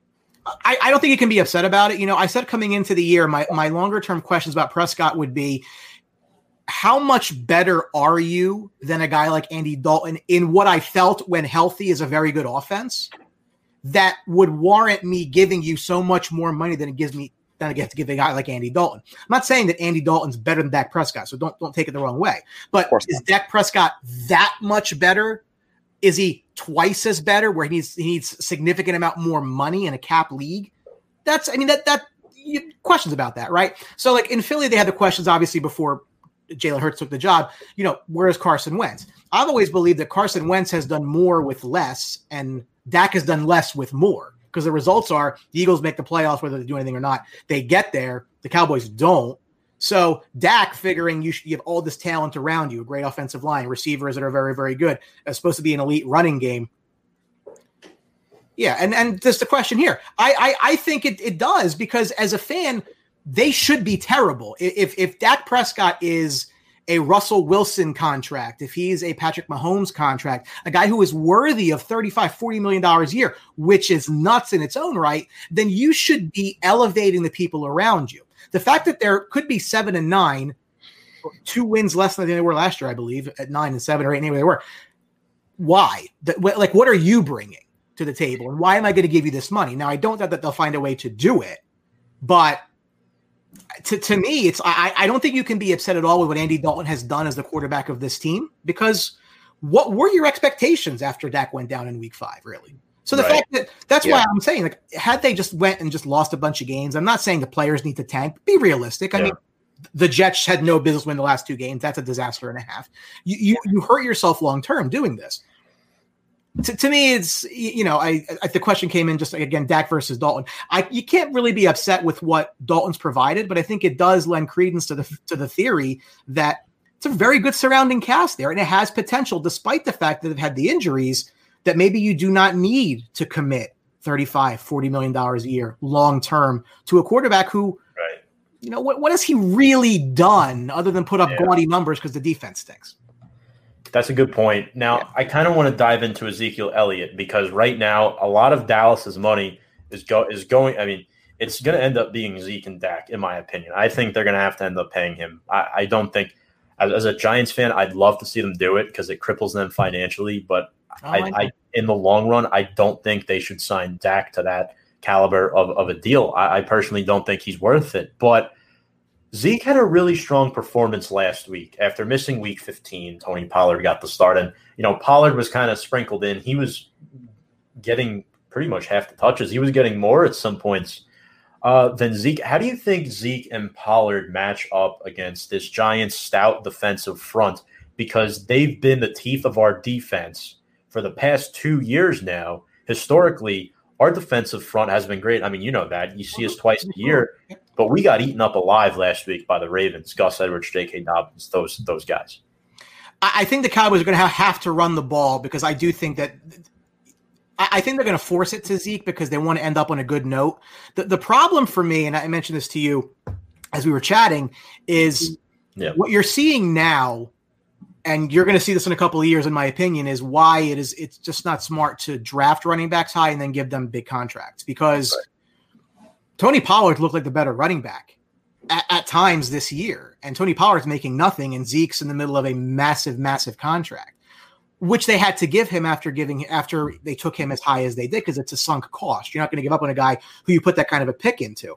I think Pollard's been a bit of a diamond in the rough, and I'm a believer in, draft running backs later in drafts, reuse, recycle, like bring guys in when they're young and move on before that second deal. So, I mean, it's nice to see Pollard doing well. My bigger concern, now get me wrong, I think Zeke's getting a bad rap this year because I think that fantasy football has dwarfed our view of how it's done. Like, oh, you're not helping my fantasy team, so now you suck, right? But from a yardage standpoint, Zeke's about 8th in the league right now. I think it was like 940 yards or so. That's only about 35 less than Josh Jacobs, who I don't think anybody's too upset about that. Right. Hold on 1 second. I'm getting it. My wife's asking me for something. Sorry, I had to respond to that. Fatherhood, right? I totally all good. No worries. But the difference, he only has 5 touchdowns. That's the difference. So Pollard has 4. In a much shorter period of time. And then when you're not getting those fantasy numbers, and again, TV loves to focus on that because that's what people kind of relate to. If you're good at fantasy, you're good at football is the idea. Well, now you're not scoring touchdowns. Oh, so now you're fumbling the ball too. So now we're going to focus on that, and that just gets blown out of proportion. It happens. I'm not saying it's good, but it does happen from time to time. So I was not happy that they drafted Elliott when they did 4th overall. I was very, very much looking for Jalen Ramsey. And really, you look at the team right now, look at where they would be now if they had an elite cornerback like that, which they don't have. And then obviously they could have taken Derrick Henry in round 2. That was the draft I wanted. I didn't get. Draft would have made more sense. Here we are. You bring up a great point, yeah. But I do think that I don't know how much longer Dallas can keep this guy under contract if this is what he's going to be. And running backs age very quickly. I mean, it's the shortest career span in the league for the most part. You lose it like a cliff. Like, it's not like you just go down. I mean, not everybody's Frank Gore. Like, you fall off a cliff. Yeah. If you look at his contract, in 2 years, they can get out of it with some cap savings. They may have to do that just by force because they got to find money to keep the quarterback. Because I do agree. I think they're going to pay Prescott. I may not be in love with the idea, but it is what it is. I'm at terms with that. But he's not looked good this year. But then it brings me to the fact of, okay, offensive lines had major injuries. Again, there's no Tyron Smith. Travis Frederick retired out of nowhere. Zach Martin's been hurt. Lyle Collins, who was a steal where they got him in free agency because that whole off-the-field issue, he's been unbelievable, hasn't been there this year. Okay, so then you say, well, Zeke is struggling because of the offensive line. I'll give you that. But if that's the case, why am I paying you for? If you're a product of the offensive line, I'm going to go pay them, not you, because obviously I can get production out of a guy like Tony Pollard, who I'm paying absolutely nothing to, and use that money somewhere else. Right. And that's like Pollard's success. The problem, like, it's not quite Jalen Hurts and Carson Wentz, right? But the problem was the more Pollard succeeds, the more pressure there is on Zeke. And then it's like, now you're gripping the bat is a football equivalent. You're doing everything that you can to try to validate your existence. Right. And I haven't really seen it from him this year. I think it's been a down year for everybody, but next year is a really like a make or break year for him. I mean, I wouldn't be surprised if, there's some talk after next season of them moving on from him, which is wild considering how big that contract was. That's a great point. You seem like a Cowboys fan that definitely has your head on right. I see what you're saying, because Dallas is in a situation right now where I'm a huge Zach Martin fan because I love Notre Dame. And I think him and Quentin Nelson are probably, they've been two of the top guards in the league for a while now. And you're right. I think Zeke is a product of that O-line. As good as he is, you still have to worry about him. And I think this year with Dallas, what's given them a lot of success lately, they're wide receivers. CeeDee Lamb, a mid-round flyer, a guy who kind of fell into their lap in this year's draft. I mean, you sit here and we're talking about these past drafts, but CeeDee Lamb went off against the Giants last time back in week 5, Brian and Hank. How pleased are you with his development in his rookie season? I came into the draft thinking he was the best receiver in the draft. Now, having said that, I wasn't really happy with the draft pick because I didn't think they needed a wide receiver. Coming out of a year where Amari Cooper had a great year last year, got a big deal as a result of it. Michael Gallup, who's been a late round find, who's been very good. Like, you look at a team and you say, wow, the one thing they really don't need is a wide receiver, and that's what they go take in the first round of the draft. But he did fall to a spot where it's like, what are you supposed to do? I mean, he's so high up on the board. You have to stay true to your board. So I understand that piece of it. That also may allow them to move on from Amari Cooper in a year or two when his deal and the dead money comes off of that. So or maybe Gallup doesn't get a deal. We'll see.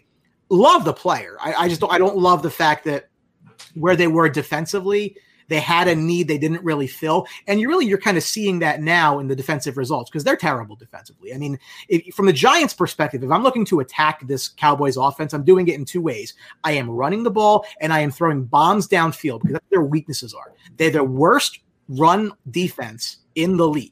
Worst, and it wasn't that bad last year. This is all on Mike Nolan because the personnel hasn't really changed that much. And there were a couple of games.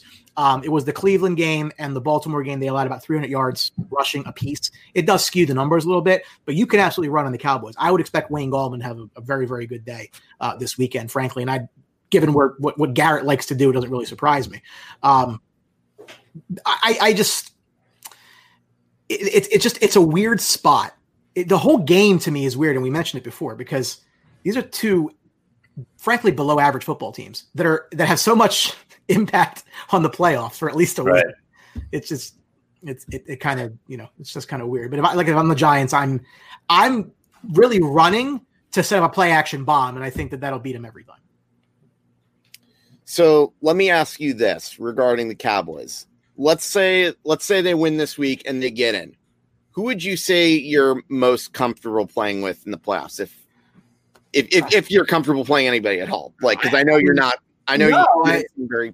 I mean, look at about their chances. So the teams that they would play, obviously Tampa Bay, I think would be the 5. I think Tom Brady would rip them to shreds. They don't have the offense to keep up with them with the scoring, and not even that. You talk about a weak secondary. Mm-hmm. Who are you going to block? Are you going to block Mike Evans? Or are you going to block Antonio Brown, Chris Godwin, the tight ends? I mean, it's as talented an offense as there is in football. I think Tampa's a bad matchup.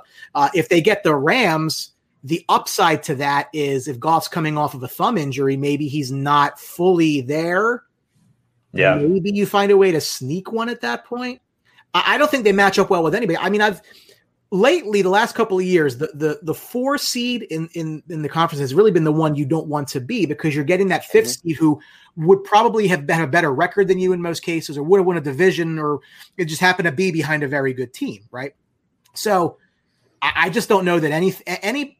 I think they would be an underdog, a significant one, to anybody who would come in there if they find a way to get through this. Right. I'm not taking for granted, by the way, but I think that the points wise, like would it honestly shock you if Tampa Bay was an 8.5 point favorite going into Dallas? I would not be shocked by that at all, considering how good Tampa is and how well that they've played.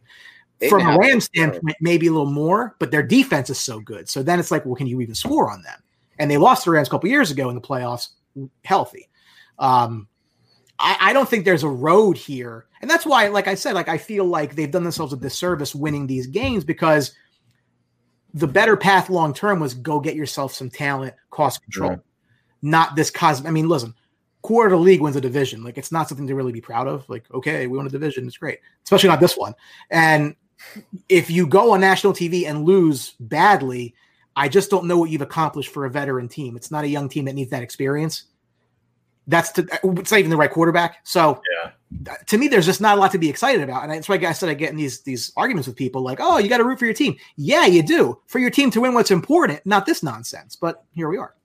I mean, I think for our sake, I think for Giants, like I want to win this game. Like, I want to get in. You know, this is a young team that could use that playoff experience. And there's a lot of Giant fans on social media that I ignore social media. I don't really comment on this stuff. I just kind of do my piece on here. But the thing is, Brian and Hank, like, there's so many Giant fans that are saying, oh, you know, we could still finish in the top 3 in the draft. The Giants could either make the playoffs or get a top 3 pick if they lose, and then a bunch of the teams in front of them win this week. And I think that's a shame to even think about. Don't you want to make the playoffs? Because I understand Tampa Bay's an improved team, but the Giants have been competing. I mean, we beat Seattle on the road. Nobody does that. And we lost to Tampa Bay by 2. Daniel Jones is probably one less turnover away from the Giants winning that football game. Very young team. So I think with a new coach, I mean, I really, after Coughlin left, it really hasn't worked out, whether it was McAdoo or Shermer. They just really weren't good fits for that team. Yeah. So I think from a psychological standpoint, for a guy like Joe Judge, who I think has done a tremendous job, by the way, like, I mean, I think we can agree it's not an overly talented roster. Yeah. Losing your biggest offensive playmaker early on in the year, whether you think he should have been drafted or not, which I'm happy to discuss with you, but he is. And, to lose a guy like that early on and still be in the spot you're in right now speaks a lot to Joe Judge. It was a great hire. And I think that when it was made, people had their concerns about it because, it's a guy who hasn't coached before. You always, that wild card, like, what is he really going to be? I think he's done a great job. I mean, let's point blank. The Seattle game cost me money. I'm not even going to lie about that. So, legal in New Jersey. I mean, like, I've been impressed with what they've done given the situation that they're in. As far as them picking high in the draft, I get that. And there was some talk of earlier in the year when they were pretty bad to start off. I made a comment on the show. I said, I think that Trevor Lawrence ends up in New York. I'm just not sure which team. Because I thought that was a very viable scenario, that if everything bottomed out, that they would be in position to take a quarterback. Now I don't think that they are. I don't dislike Daniel Jones. I don't like where they took him, because I feel as though they bought too much into the bluff. And I think he'd have been there at 17. I think if you get him at 17, you feel totally different about the whole thing. But to take a guy at 6, when I came on, you guys were talking about Gettleman and the draft. I don't necessarily know that they've drafted overly well early in drafts. Yeah. I look back at the Saquon pick. Coming into that draft, for example, I thought they should do one of a couple of things. One was trade down because you had holes to fill at the time. One was Bradley Chubb, because I figured they really did need a pass rush defensive end in the ilk of a LT with the jersey behind you, or Quentin Nelson. It wasn't so much that they needed a quarterback. I didn't necessarily love the guys at the top of that draft anyway, but I think Quentin Nelson is one of the best players in the league, especially his position. It's one that you obviously need, and obviously, Tom, you know what I'm talking about with being a Notre Dame guy. It felt like they took Saquon because if you were trying to extend Eli's career, the quickest way and most efficient way to do that is give him an offensive weapon he can use right away. Right. Mm-hmm. Hasn't really worked out that way. I think you will grit your teeth when he signs the contract he's going to sign despite his injuries, because again, number 2 overall pick in the draft who's played well. You don't walk away from that. It's not like a Leonard Fournette situation. Yeah. So they've kind of made their bed there, for better or for worse. They're going to have to live with that. I don't know if Daniel Jones is the long-term answer there. I think he's just too up and down. The numbers aren't really there, but to be fair, it's his first year with a new head coach. You know, too often you see these guys. I hate using the example because I don't think he was very, very good, but Jason Campbell was a quarterback, went through like 6 offensive coordinators in like 6 years. Like he was constantly changing everything he was doing. Yeah. How can you expect someone to be successful in that scenario? So I would like to see Daniel Jones next year with a healthy Saquon, probably a better offensive line, because I think they'll attack a little bit more of that in the draft, and another year of Joe Judge. And I think that then you can decide where the Giants need to be longer term at quarterback. I'm not ready to give up on the kid yet. Yeah. But like I said, I think this whole narrative changes if he's a 17th pick in the draft. Right. I'm a Daniel Jones believer. I'm the first one to admit that. I'm still on the fence about him as like long term as you guys are. I'm a little more optimistic than Hank is about Jones. The thing with me is Washington. You didn't know what they could possibly pull off, and we know what happened to Haskins this week. Sure. I didn't want to end up with him. I was very against taking him. If anything, as I was also a big Eli guy, I was very conservative as far as not wanting to give up on Eli, but eventually there comes a point in time where it's not you, it's the direction that the team is headed. And that's what happened there in New York. And, right now, I've got to tell you, despite all the struggles Daniel Jones has had this year, I mean, he's played well enough to keep the Giants in the conversation. And I think that goes unnoticed. The turnovers have been few and far between. Yeah. The problem is he doesn't put up the numbers that people want to see. And you know how New York fans are. Being from New Jersey, there's no patience. Everybody wants to win now, and everybody's selfish. They just let's sign Allen Robinson, let's sign Kenny Golladay. No, that's in my opinion, that's dumb. You have to build that wide receiver talent through the draft, because you have to sign Leonard Williams or Dalvin Tomlinson this offseason, and they're probably walking away from Dalvin Tomlinson. The Giants have walked away from defensive tackles after their rookie contract since 2000. Barry Cofield and Cornelius Griffin are 2 examples of that. Yeah. Yeah, I pretty much agree with, I would say 95% of what Tom said, if not more. Like, he and I talk about this all the time. I may not be as high on Daniel Jones necessarily as he is, but with that having been said, I'm not ready to give up on the guy. In fact, I'm a true supporter of him too. Like, you look at him, he's got the same mannerisms as Eli Manning. He's not a guy. It's crazy, isn't it? It's unbelievable. Yeah. Like even the way they walk, it's so weird. It really is. It's so weird. They play nothing alike. Yeah. No, they don't. But like they have the similar mannerisms. So how can you not root for the guy? But with that having been said, the turnovers and the other flaws, he is a bit up and down. That's why I'm not 100% sold. However, with that being said, talk to me next year, see where the Giants at. Then I'll have a better answer and a better idea. But I think the anti-Jones crowd too, that they assume, right or wrong, that had they not gone quarterback that year, they would have this past year, and the team was rumored to be in love with Justin Herbert, and he's putting up ridiculous numbers for the Chargers. So you always play the what if game, like, well, what if we didn't do this, and then we would have taken Herbert? What would it look like? Which you really can't do because everything changes, right? Yeah. So like I get it. I didn't really know that they were in a spot they had to get a quarterback that year. So in theory, like had they gone somewhere else at 6 and then had Jones been taken, which I still don't think he would have been, they weren't really like they had to go get somebody. Yeah. It's water under the bridge now. I think to me the mistake was Saquon, just because to me the running back, you never draft him early and never pay him. Like I'm not going to, that's a core belief of mine. But if you're going to do that, it's because you have a ready-made team, and that's a cherry on top because the careers are so short, relatively speaking. Like if you had a quarterback, your offensive line was good, defense is playing fine, and all of a sudden you have a pick where you can go take a running back to, kind of like the Chiefs, basically, because they didn't really need anything else. Like they took Edwards-Helaire because, well, what else do we need? We're fine. We won the Super Bowl. So it's just a positional thing for me. Yeah, and you know what? before I ask my next question, I kind of want to. I kind of pretty much side with you on the Saquon Barkley thing. Like, there's a reason why. If you talked to me like during the draft, like if you knew me, I would have told you that I'm not 100%. I wasn't 100% on board with the idea of taking him. Like, I was welcoming him with open arms because, like, it is what it is. It's what the Giants do. Nothing I can do about it, you know? Right. But with that having been said, yeah, I totally saw the risks in taking Saquon. I even remember making a Facebook post on my page where I listed the pros and cons of taking him.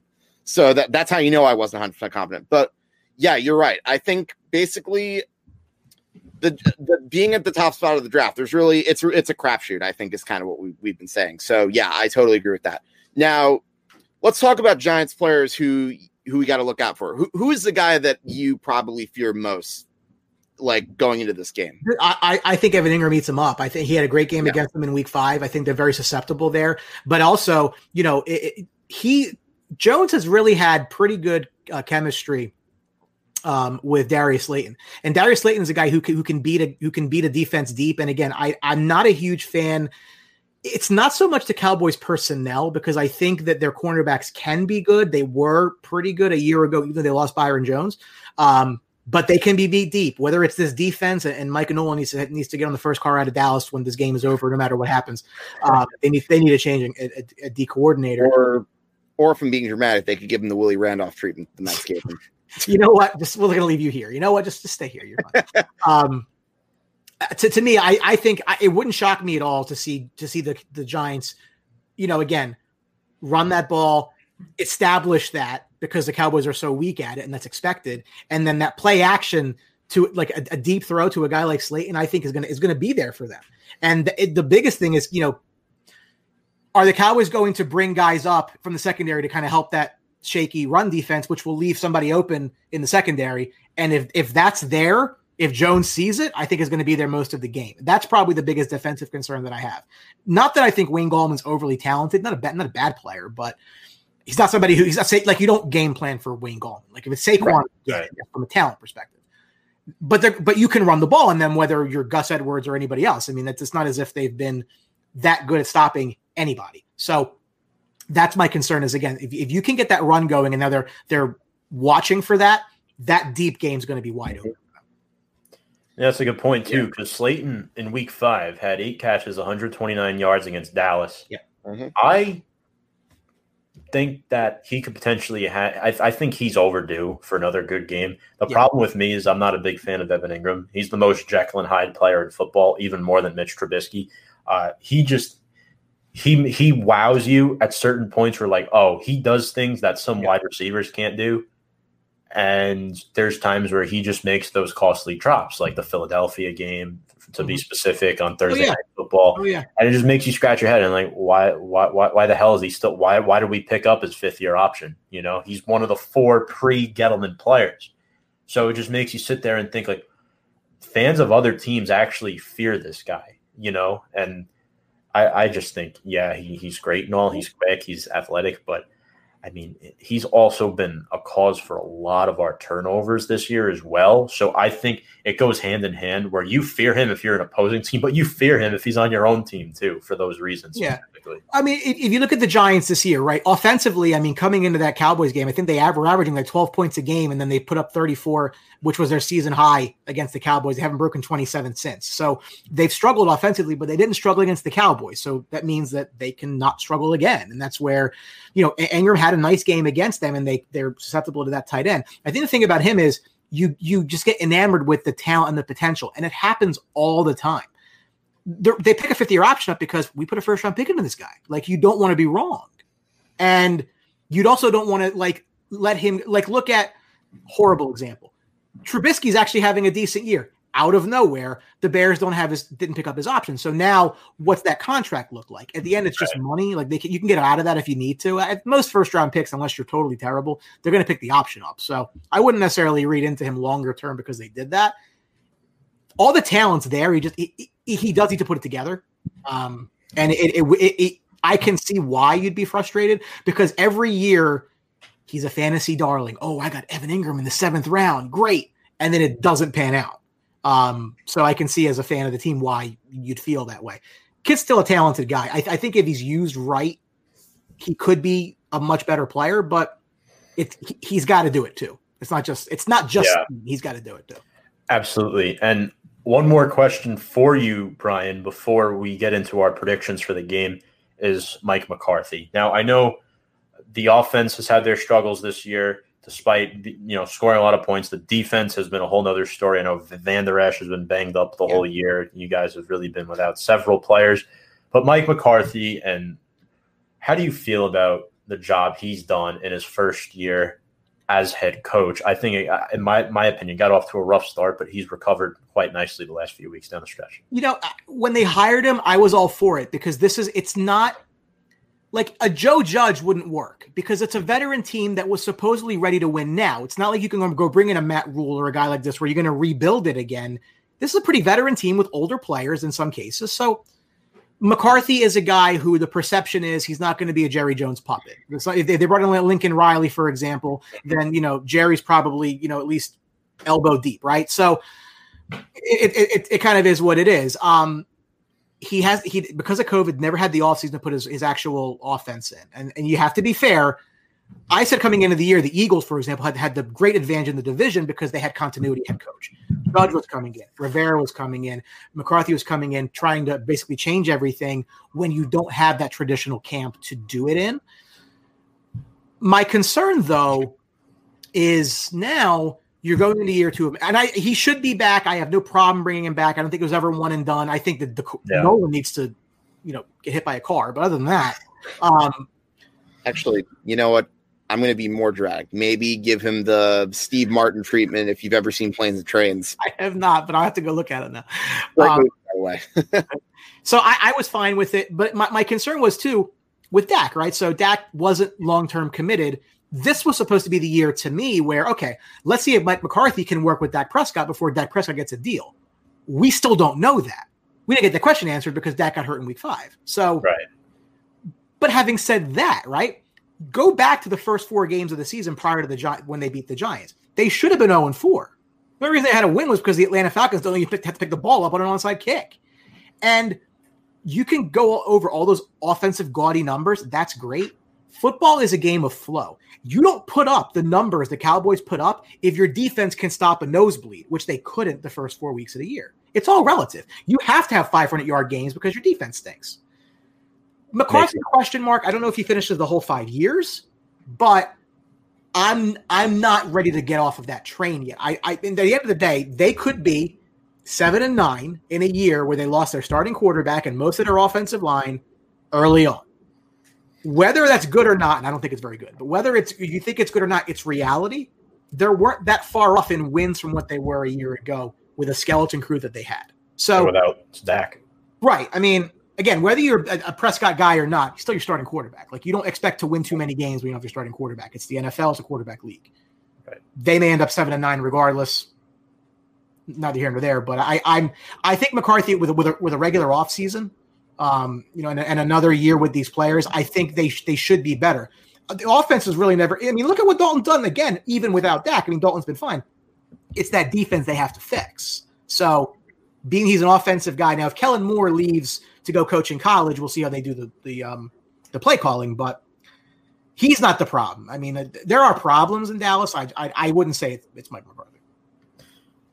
So, as we kind of just recapped quickly here, Giants lost to Dallas 37-34 back in week 5.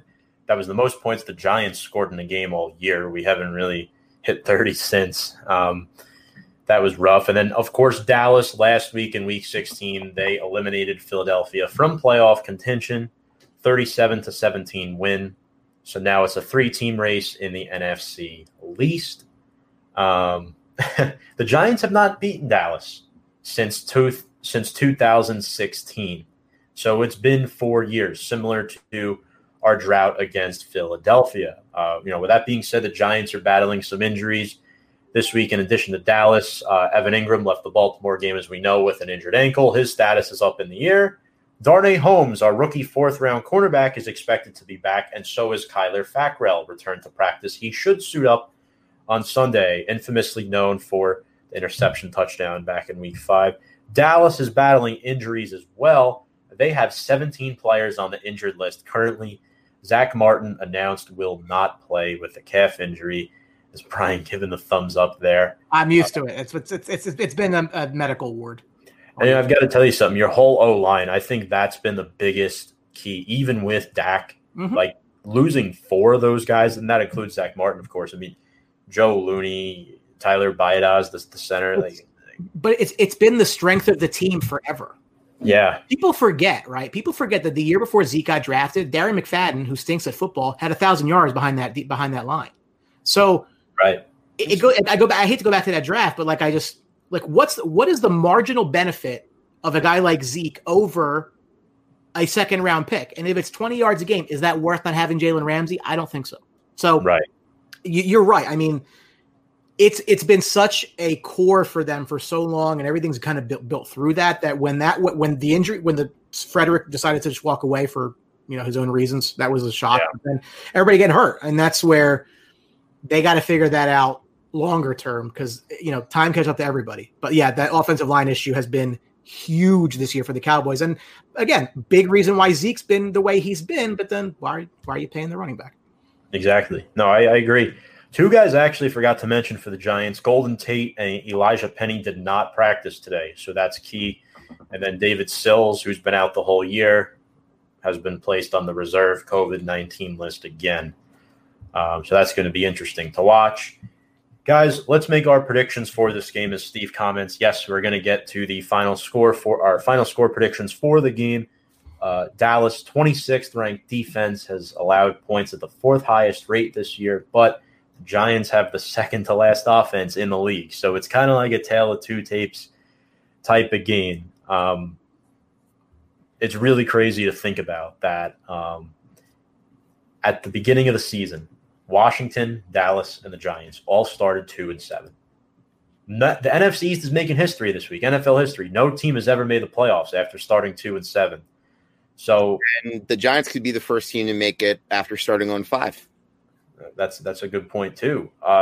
Brian, as the guest, I want to start with you here. What is your final score prediction of this game, Dallas Giants on Sunday? The Cowboys are allowing 30 points a game. The only 2 teams that allow a higher number are the Detroit Lions, who stink and fired their head coach, and the Jaguars, who have the number 1 pick in the draft. So that's not exactly enviable teams that you want to be mentioned with. So yes, the Giants, I don't think that they have they think they've scored fewer than 20 points. I want to say 9 times this year, 5 in a row, I think was the number. So they have struggled offensively. The Dallas Cowboys defense tends to be a panacea for some of that. So I'll go on record and say I do think that I'm more likely to see the Cowboys average against than the Giants average for. So I think 28 is about a good number as to where the Giants are going to get to in this game. I think they'll get to about 28 points.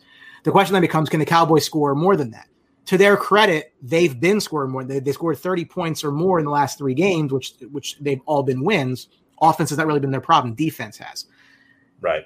And because everything's gone wrong for my tank mentality the last couple of weeks, clearly that means the Cowboys are going to win this game and end up picking 19th, right? Because that's my luck. That's what's going to happen. So I think it's a tight game. I mean, I don't think that the Cowboys are far and away better than the Giants are, frankly. But I think it's like a 31-28 type game, maybe 34. I mean, depending on it's like 34-28, like a 3 to 6 point win where the Cowboys are right about where they score. Giants a little bit more than usual because the Cowboys defense stinks. Right. But it's going to come down to turnovers, and if Jones gets the yips, if Jones has one of those games, then if the Cowboys get up early, I don't know that the Giants are built to come back from that. So that, I mean, I think you'll know a lot about this game before halftime. If Jones looks like he's in a groove and he's playing okay, it could get down to the wire. Again, I'm taking Murphy's Law here because I don't want them to win. I mean, you're talking about them going possibly from the 11th pick to the 19th pick, and I don't think they go anywhere in the playoffs. So yeah, it's just, again, I know it's counterintuitive. Like, why aren't you looking at your team to win? I was like, because they're not going to the week after. So whatever, right? I think the Cowboys find a way to win. I mean, they have played well against the Giants. The Giants played well against them, but really historically, they've been crazy games too. The last couple of years, even going back to the Coughlin and Manning years, like 31-28 ballpark. Sounds good. Hank, who do you got? Oh boy, Tom, I love putting a lot of thought in this as always. I want to say, in the immortal words of our former coach, Jim Fossil, this team is going to the playoffs. That's my whole life. That's my whole goal in life, threatener. Okay, not the last part of that, but anyways, my prediction. I'm going to say Giants 27, Cowboys 24. Look, it's been a while. Eventually, the blind dog finds its bone. Eventually, Giants are going to make the playoffs. It has a similar feel to 1981 in the sense that the Giants that year had a long playoff drought, and they needed help later on to get into the dance. And with that being said, I think, it's 2020. Any weird thing can happen. Giants are going to win 27-24. And I think regardless of who wins this game, I have Washington losing because, quite frankly, I don't trust their quarterback situation. I don't think anybody does. Give me the G-men. All right. So I guess I'm breaking the tie here, folks. And, it's funny because a couple of weeks ago, I was 100% on board with Philadelphia winning this division. I mean, before everybody started winning games. And the last time the Giants played Dallas in Week 17 with a playoff spot on the line was 9 years ago, 2011. Now, Dallas, they've been on a 3-game winning streak. We've been on a 3-game losing streak. Dallas, and Brian, I think that the Giants offense has not been impressive all season. But one thing I've noticed, I watched a little film on the last couple of games. Majority of their points are coming off of turnovers, the Cowboys. They haven't totaled over 300 yards in 2 of those 3 wins. But their defense has forced at least 3 turnovers in this game, which scares me a little bit because the Giants are prone to turning the football over. And that's what scares me in this game. Now, I'm going to go ahead and go a little bit lower than both of you, actually. I think it's more like a 23-20 type of game. I'm going to have the Giants coming out on top just because I need to have a little hope in the back of my head for this week. And I think the winning streak, I think we're overdue for a win against Dallas. However, I'm going to piggyback off the Brian's point earlier, saying that anything that can go wrong for Dallas will go wrong. I can very well see Dallas winning. I think this one of 2 things are going to happen, either a close Giants win or a sizable Dallas win. But my hopeful part of me says the Giants are going to win by 3. But yeah. So either way, right, for you guys, going into this draft, right, I personally think that Giants should be looking at some more offensive line help longer term. And they've addressed some of that in previous years. What are your thoughts as to where you would like to see them go? It's tough because our number one need, in my opinion, is a wide receiver. We need a number 1 wide receiver. Basically, we need an Odell Beckham without the circus that comes with it. We also need an edge rusher, but 2 of our top edge rushers have been hurt majority of the season. I do think we need to address more depth there. I think the guard position needs to be addressed. I think the number 2 cornerback position needs to be addressed. If we're talking about number 1 overall, the Giants' recipe to success for winning games the past couple of decades has been getting to the quarterback. Edge rusher is number 1 need for me, even over wide receiver, in my opinion. I think the edge rusher position is what we need to attack. Gregory Rousseau should be, towards where we're picking. I think Jamar Chase, a wide receiver, that's another guy. But I'm going to go edge. Number 1. But then again, the Giants do what the Giants want. They don't go with the analytics or predictions or anything. Sure. Everything's out the window with them. But I think for them, whoever best fits their needs at their position will be selected. But I'd like to see an edge rusher. Yeah, I think an edge rusher probably would help the most. And yeah, like Tom said, if you look at the Giants' history, what are they associated with? Defense and how they won their championships. Okay. Eli was a big reason too. I'm going to have to go on a little mini Eli rant, but what else was a big reason for them winning? Defense. Yeah. So yeah, with that said, I would agree. Offensive line, as much as it's improved this year, it definitely could use work. We know that Andrew Thomas has been solid, but I'm not satisfied with guys with the Cam Flemings and the Shane Lemieux. So definitely a big need. And yeah, I would definitely consider – I would love to get another talented offensive – or a talented wide receiver, but not – I'd stay away from the Odell Beckhams. Yeah, I mean, I don't think they've really missed him. to be honest with you. No, like I know it's funny. It's funny you should mention that because I get a lot of. There was one of my good friends was calling me after the loss on Sunday. He was like, "Oh well, all the Giants fans like say, oh, we need a weapon at wide receiver. Well, why were you complaining about Odell? Because here's the thing, the guy is a cancer. Anyone who has seen the antics that's happened, he's a cancer. Is it any coincidence that Baker Mayfield did better after he was gone? Not really. And quite frankly, I don't know if I actually think Daniel Jones would probably be worse off with Odell Beckham and that personality. He'd probably be feeling the pressure to throw for him. Otherwise, he's going to go hit kicking nets and go propose to them and then go pee in the end zone doggy style. I don't know. Yeah. No, but see, the thing for me is like, I like Sterling Shepard a lot. I mean, I liked him in the draft year, and I like Slayton. I mean, like, I don't know. I'd be curious, and I wonder if it's because, like, if they have a legit threat like Saquon, right, and that brings more attention to the line. If the receivers that they have don't just do better as a result of that, like, just it's like a domino effect. That's how football is. Like, if Saquon's healthy and you're getting that eighth guy in the box out of coverage, then all of a sudden, guys are going to be able to get open more. Yeah, and it's when you don't have. It's when you built your offense around that player. That player is not there anymore. You can try it with Gallman and Dion Lewis and whatever. It's not going to be the same. You're not going to get the defensive attention. So I don't know that they need a number one receiver. I'm a big believer in football's won in the trenches. If I'm building O-line, corners, safeties. I mean, like, I'm looking at the receivers and the running backs last because to me, I'm a big quarterbacks make receivers. Not all the time, but a lot of the time, a quarterback makes a receiver. You know what? That's actually a good point you bring up because what was I going to say before I lose my train of thought? Yeah, a lot of the teams that have won the Super Bowl, I don't think didn't necessarily have any elite receivers. Or running backs for that matter. Yeah. I mean, really, if you look at teams that drafted running backs, it doesn't really work out. And you bring up a good point about the offensive line. I think, I can definitely see a domino effect. Brian Daly, what's going on, guys? I believe a good rushing game opens up the passing game. Friend of ours over at A2D Radio. Those guys are great too. Very nice. Welcome to the show, Brian. Philly flavor. They're very good. Appreciate you tuning in.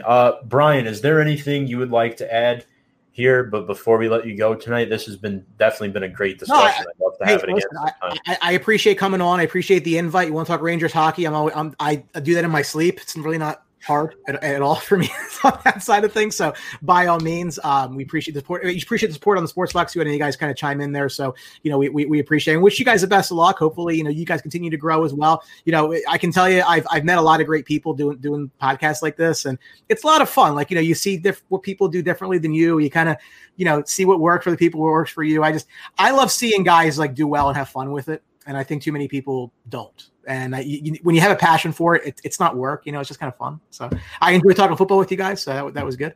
Like I said, if I were you, I would want the Giants. I don't think this game really matters that much longer term for me. If I'm a Giants fan, because I think either way, I'm going to draft higher, or I think I found my coach of the future.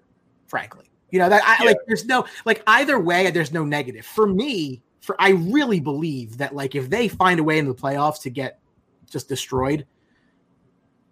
I like I said, we have these arguments with people, but it's like, I'm a guy. If you're not going to win, lose. And to me, I would have loved getting Sewell out of Oregon. Not going to happen now. Right. No, that's a good point you bring up. Although I've kind of been saying this from week one, and this will be the last thing I have to say. Dallas has been and still is the most talented team in this division. They have the most talent on their roster out of all four teams in the division. It's just this year they've been hit with the injury bug.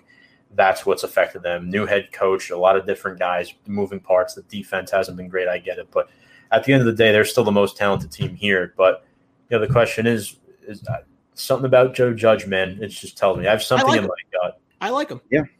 But I don't like your offensive coordinator. I don't like this guy.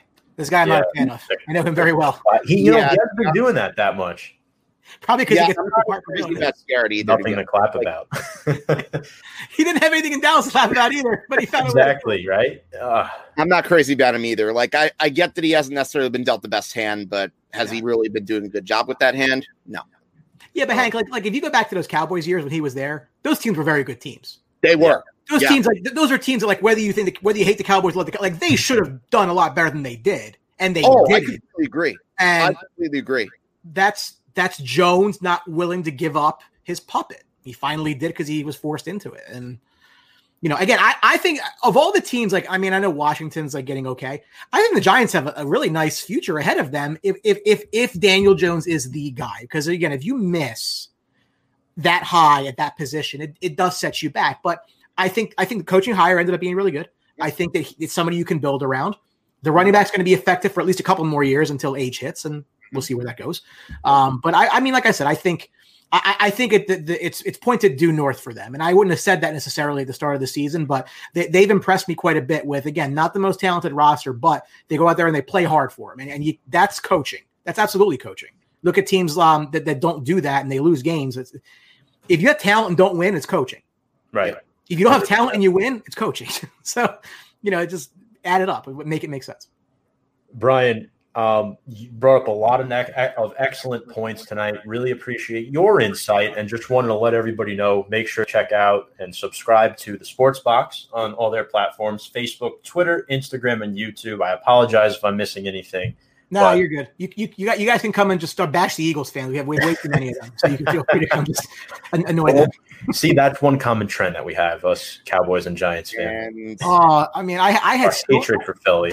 I had so many great Eagles Super Bowl ring jokes, and then the bastards went and won and ruined them all.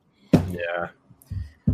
And I'll be more than happy to go and comment about the Rangers. Can't wait for that season to start. I believe we have 10 or glass days until it starts, 15. What a horrible! It's going to be crazy. Another one of the fourth line wonders they've had. No, I liked him. I mean, he had a rough go of it the first year, but after a while, he kind of grew on me, in my honest opinion. Listen, this is one more year of bad money. Let the chips fall. Yes. After this season, they're set up for long-term success. There has never. I am 36. There has never been a time in my life that they have this. It's ever been more time to be excited to be a Rangers fan than now. The future has never been brighter. And ping pong balls make great GMs. Yep. Looking forward to that for the Rangers, for the Giants-Cowboys game this weekend. Brian, thank you so much again. Absolutely. We appreciate the time, and we look forward to having you back on in the future. This was a lot of fun. Thanks a lot. I had a great time. Thanks, guys. Everybody who's watching the show tonight, give these guys a follow. It's a lot of fun. Make sure you support them as well. Thanks, Brian. Appreciate it. Good luck Sunday. Yeah, you too. Hope we lose. Sounds great. See you, Brian. All right. Wow. Great stuff from Brian Attard from the Sports Box. You can go check him out on Facebook, Instagram, Twitter, and YouTube at the Sports Box. Great stuff. So, Hank, just a couple final thoughts before we wrap up our show.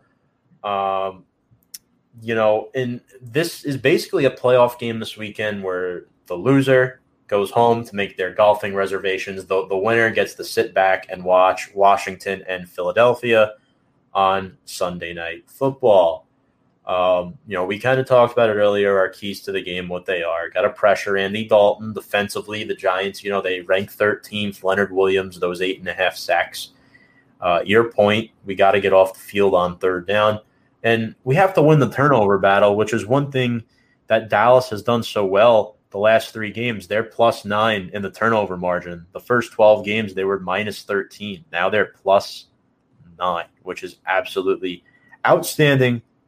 And my last key specifically is to get Darius Slayton going early. Those are pretty much my last keys to the game I wanted to address. Yeah, I would agree with that. I think, oh my God. Yes, Mom, I completely agree. He was amazing. Brought some great insight. And I would say got to win the battle of the trenches. I think Wayne Gallman can definitely set the tone with some good runs. Maybe not like a big one, but like a good 5-6 yard run to get things going. And I'd like to see, and pressuring Andy Dalton, as we all know, is vital. And obviously, my point. Get off the field on third down. That speaks for itself. And finally, as we've talked about our whole show, our players to watch. Again, specifically our players to watch is Dallas's quarterback, Andy Dalton. You can see here on this graphic right now. what we just talked about with Brian, everything there. 3-1 record in the month of December, 9 touchdowns, only 2 picks. He's been fantastic. Last time he won a game against the Giants was the last time he started against the Giants in 2012. He's 2-1 lifetime against the Giants in his career. And, since taking over for Dak in week 5, he's 4-4. He's a very serviceable backup. He's one of the better backups in this league. And, some people argue he could still start. So Dalton definitely concerns me a little bit. He was really good in relief. 9 of 11, 111 yards. That's a little scary. It's a little scary. I'll be the first to admit that to you. No, you're not wrong. I think Andy Dalton is very serviceable. I knew when they signed him that it was a good move because let's say, what hits the fan and Dak got hurt. Well, yeah, he's been pretty capable, and obviously neither he nor Dak could control how bad their defense was. Agreed. So that's our first player to watch, and then we'll just do 2 more.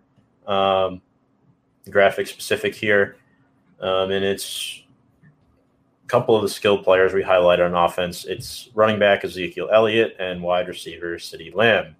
These men were really good last week against Philadelphia. Zeke had over 100 yards. Lamb had a touchdown. I mean, Zeke has only had 2 games over 100 rushing yards this year. It's been a very down year for Zeke and that Cowboys rushing attack. But in week 5 against the Giants, he scored 2 of his 5 touchdowns on the season. So despite him splitting carries with Tony Pollard, I'm still worried about Zeke. That's the first thing the Giants have to do in order to win this football game. They need to stop Zeke. And then CeeDee Lamb, man, he's the 5th highest rookie according to PFF. As you can see, his PFF grade is pretty darn good. 41st amongst wide receivers, which is impressive for a rookie. So I'm a little concerned about these 2, Hank, as well. We couldn't stop them in week 5, and our defense hasn't changed much since week 5. So, it is a little I don't want to say these 2 players are a ticking time bomb that are waiting to explode on Sunday, but a big play or 2 by these guys, and the Giants lose. Yeah, it all depends on what Patrick Graham looked at during the film. I'm sure he probably has some good adjustments that he's going to come up with in the game plan. So we'll see what difference that makes. But yeah, those 2 are weapons that you gotta look out for. And finally, our 3 players to watch on the New York Football Giants. And the first 2 are on defense. Our 2 best players, both free agent acquisitions in the offseason, Blake Martinez and James Bradberry. Bradberry Bunker, we like to call him. We definitely want to trademark that one. Similar to Revis Island from the Jets. Blake, 140 tackles. I don't know what more Blake has to do to make a Pro Bowl, for heaven's sake. He's probably, in my opinion, he's the 2nd best tackler in the NFL behind Darius Leonard. 5 passes defended. Look at his PFF grades. In defense and run defense, he's up there. Coverage, he's getting better. Pass coverage, he's been great. 12 tackles against Baltimore. He recovered a fumble against Dallas in week 5 and 7 games with at least 10 tackles, Hank. MVP. What more can I say? 100%. MVP. He's the MVP of the team this year. Like, if spoiler alert, we get down and we end up making the top 10 list, there's a very good chance he's going to be at or near the top of that list. 12 tackles with a broken foot. This guy's a warrior. Like, yeah. He was the one shining light in the defense in that game against the Ravens. And then lastly, we have – sorry, Hank, you gotta want to finish that thought? No, you're good. I was going to say James Bradberry. He's really the only guy I could have even argued against Sterling Shepard. We didn't even talk about this guy with Brian, is James Bradberry.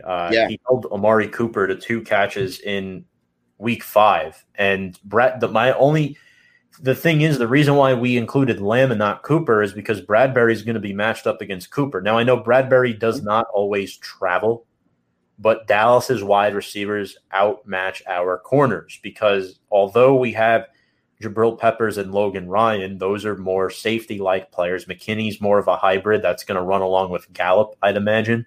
Mm-hmm. Then Blake's going to be matched up on guys like Pollard, Zeke, and Dalton Schultz, the tight end. So that leaves CeeDee Lamb going up against Isaac Yiadom, who, quite frankly, is, in my opinion, the worst starting cornerback in the NFC East. He's not good. He's not quick. And he's not very smart either, if you ask me. He's made good plays here and there. Don't get me wrong. He's had his moments, but every player has their moments. Isaac Yiadom versus CeeDee Lamb is a disaster waiting to happen. Good, but no part I still think the defense has been really good at not giving up that many big plays too. Mm-hmm. You know. Yeah. But those 17 passes defended by Bradbury, those earned him a Pro Bowl berth. And finally, our last player to watch for the Giants before we sign off is Andrew Thomas. Here he is, left tackle.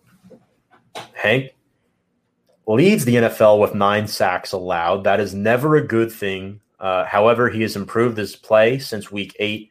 Joe Judge went up to him. He encouraged him to play the way he did at Georgia, only gave up 1 sack the entire year.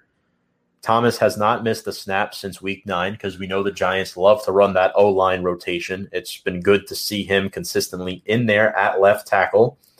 And then although he was charged a sack against Baltimore, he was still capable of giving lanes for Wayne Gallman on Sunday. He did score the 2-point conversion against Dallas back in week 5. Remember that little play action the Giants did to Andrew Thomas? It's a typical Belichick type of play call, Hank, and he's going to see plenty of DeMarcus Lawrence on Sunday. So that's definitely a red flag, but hopefully he's able to match up against him and show some improvement like he has over the last few weeks.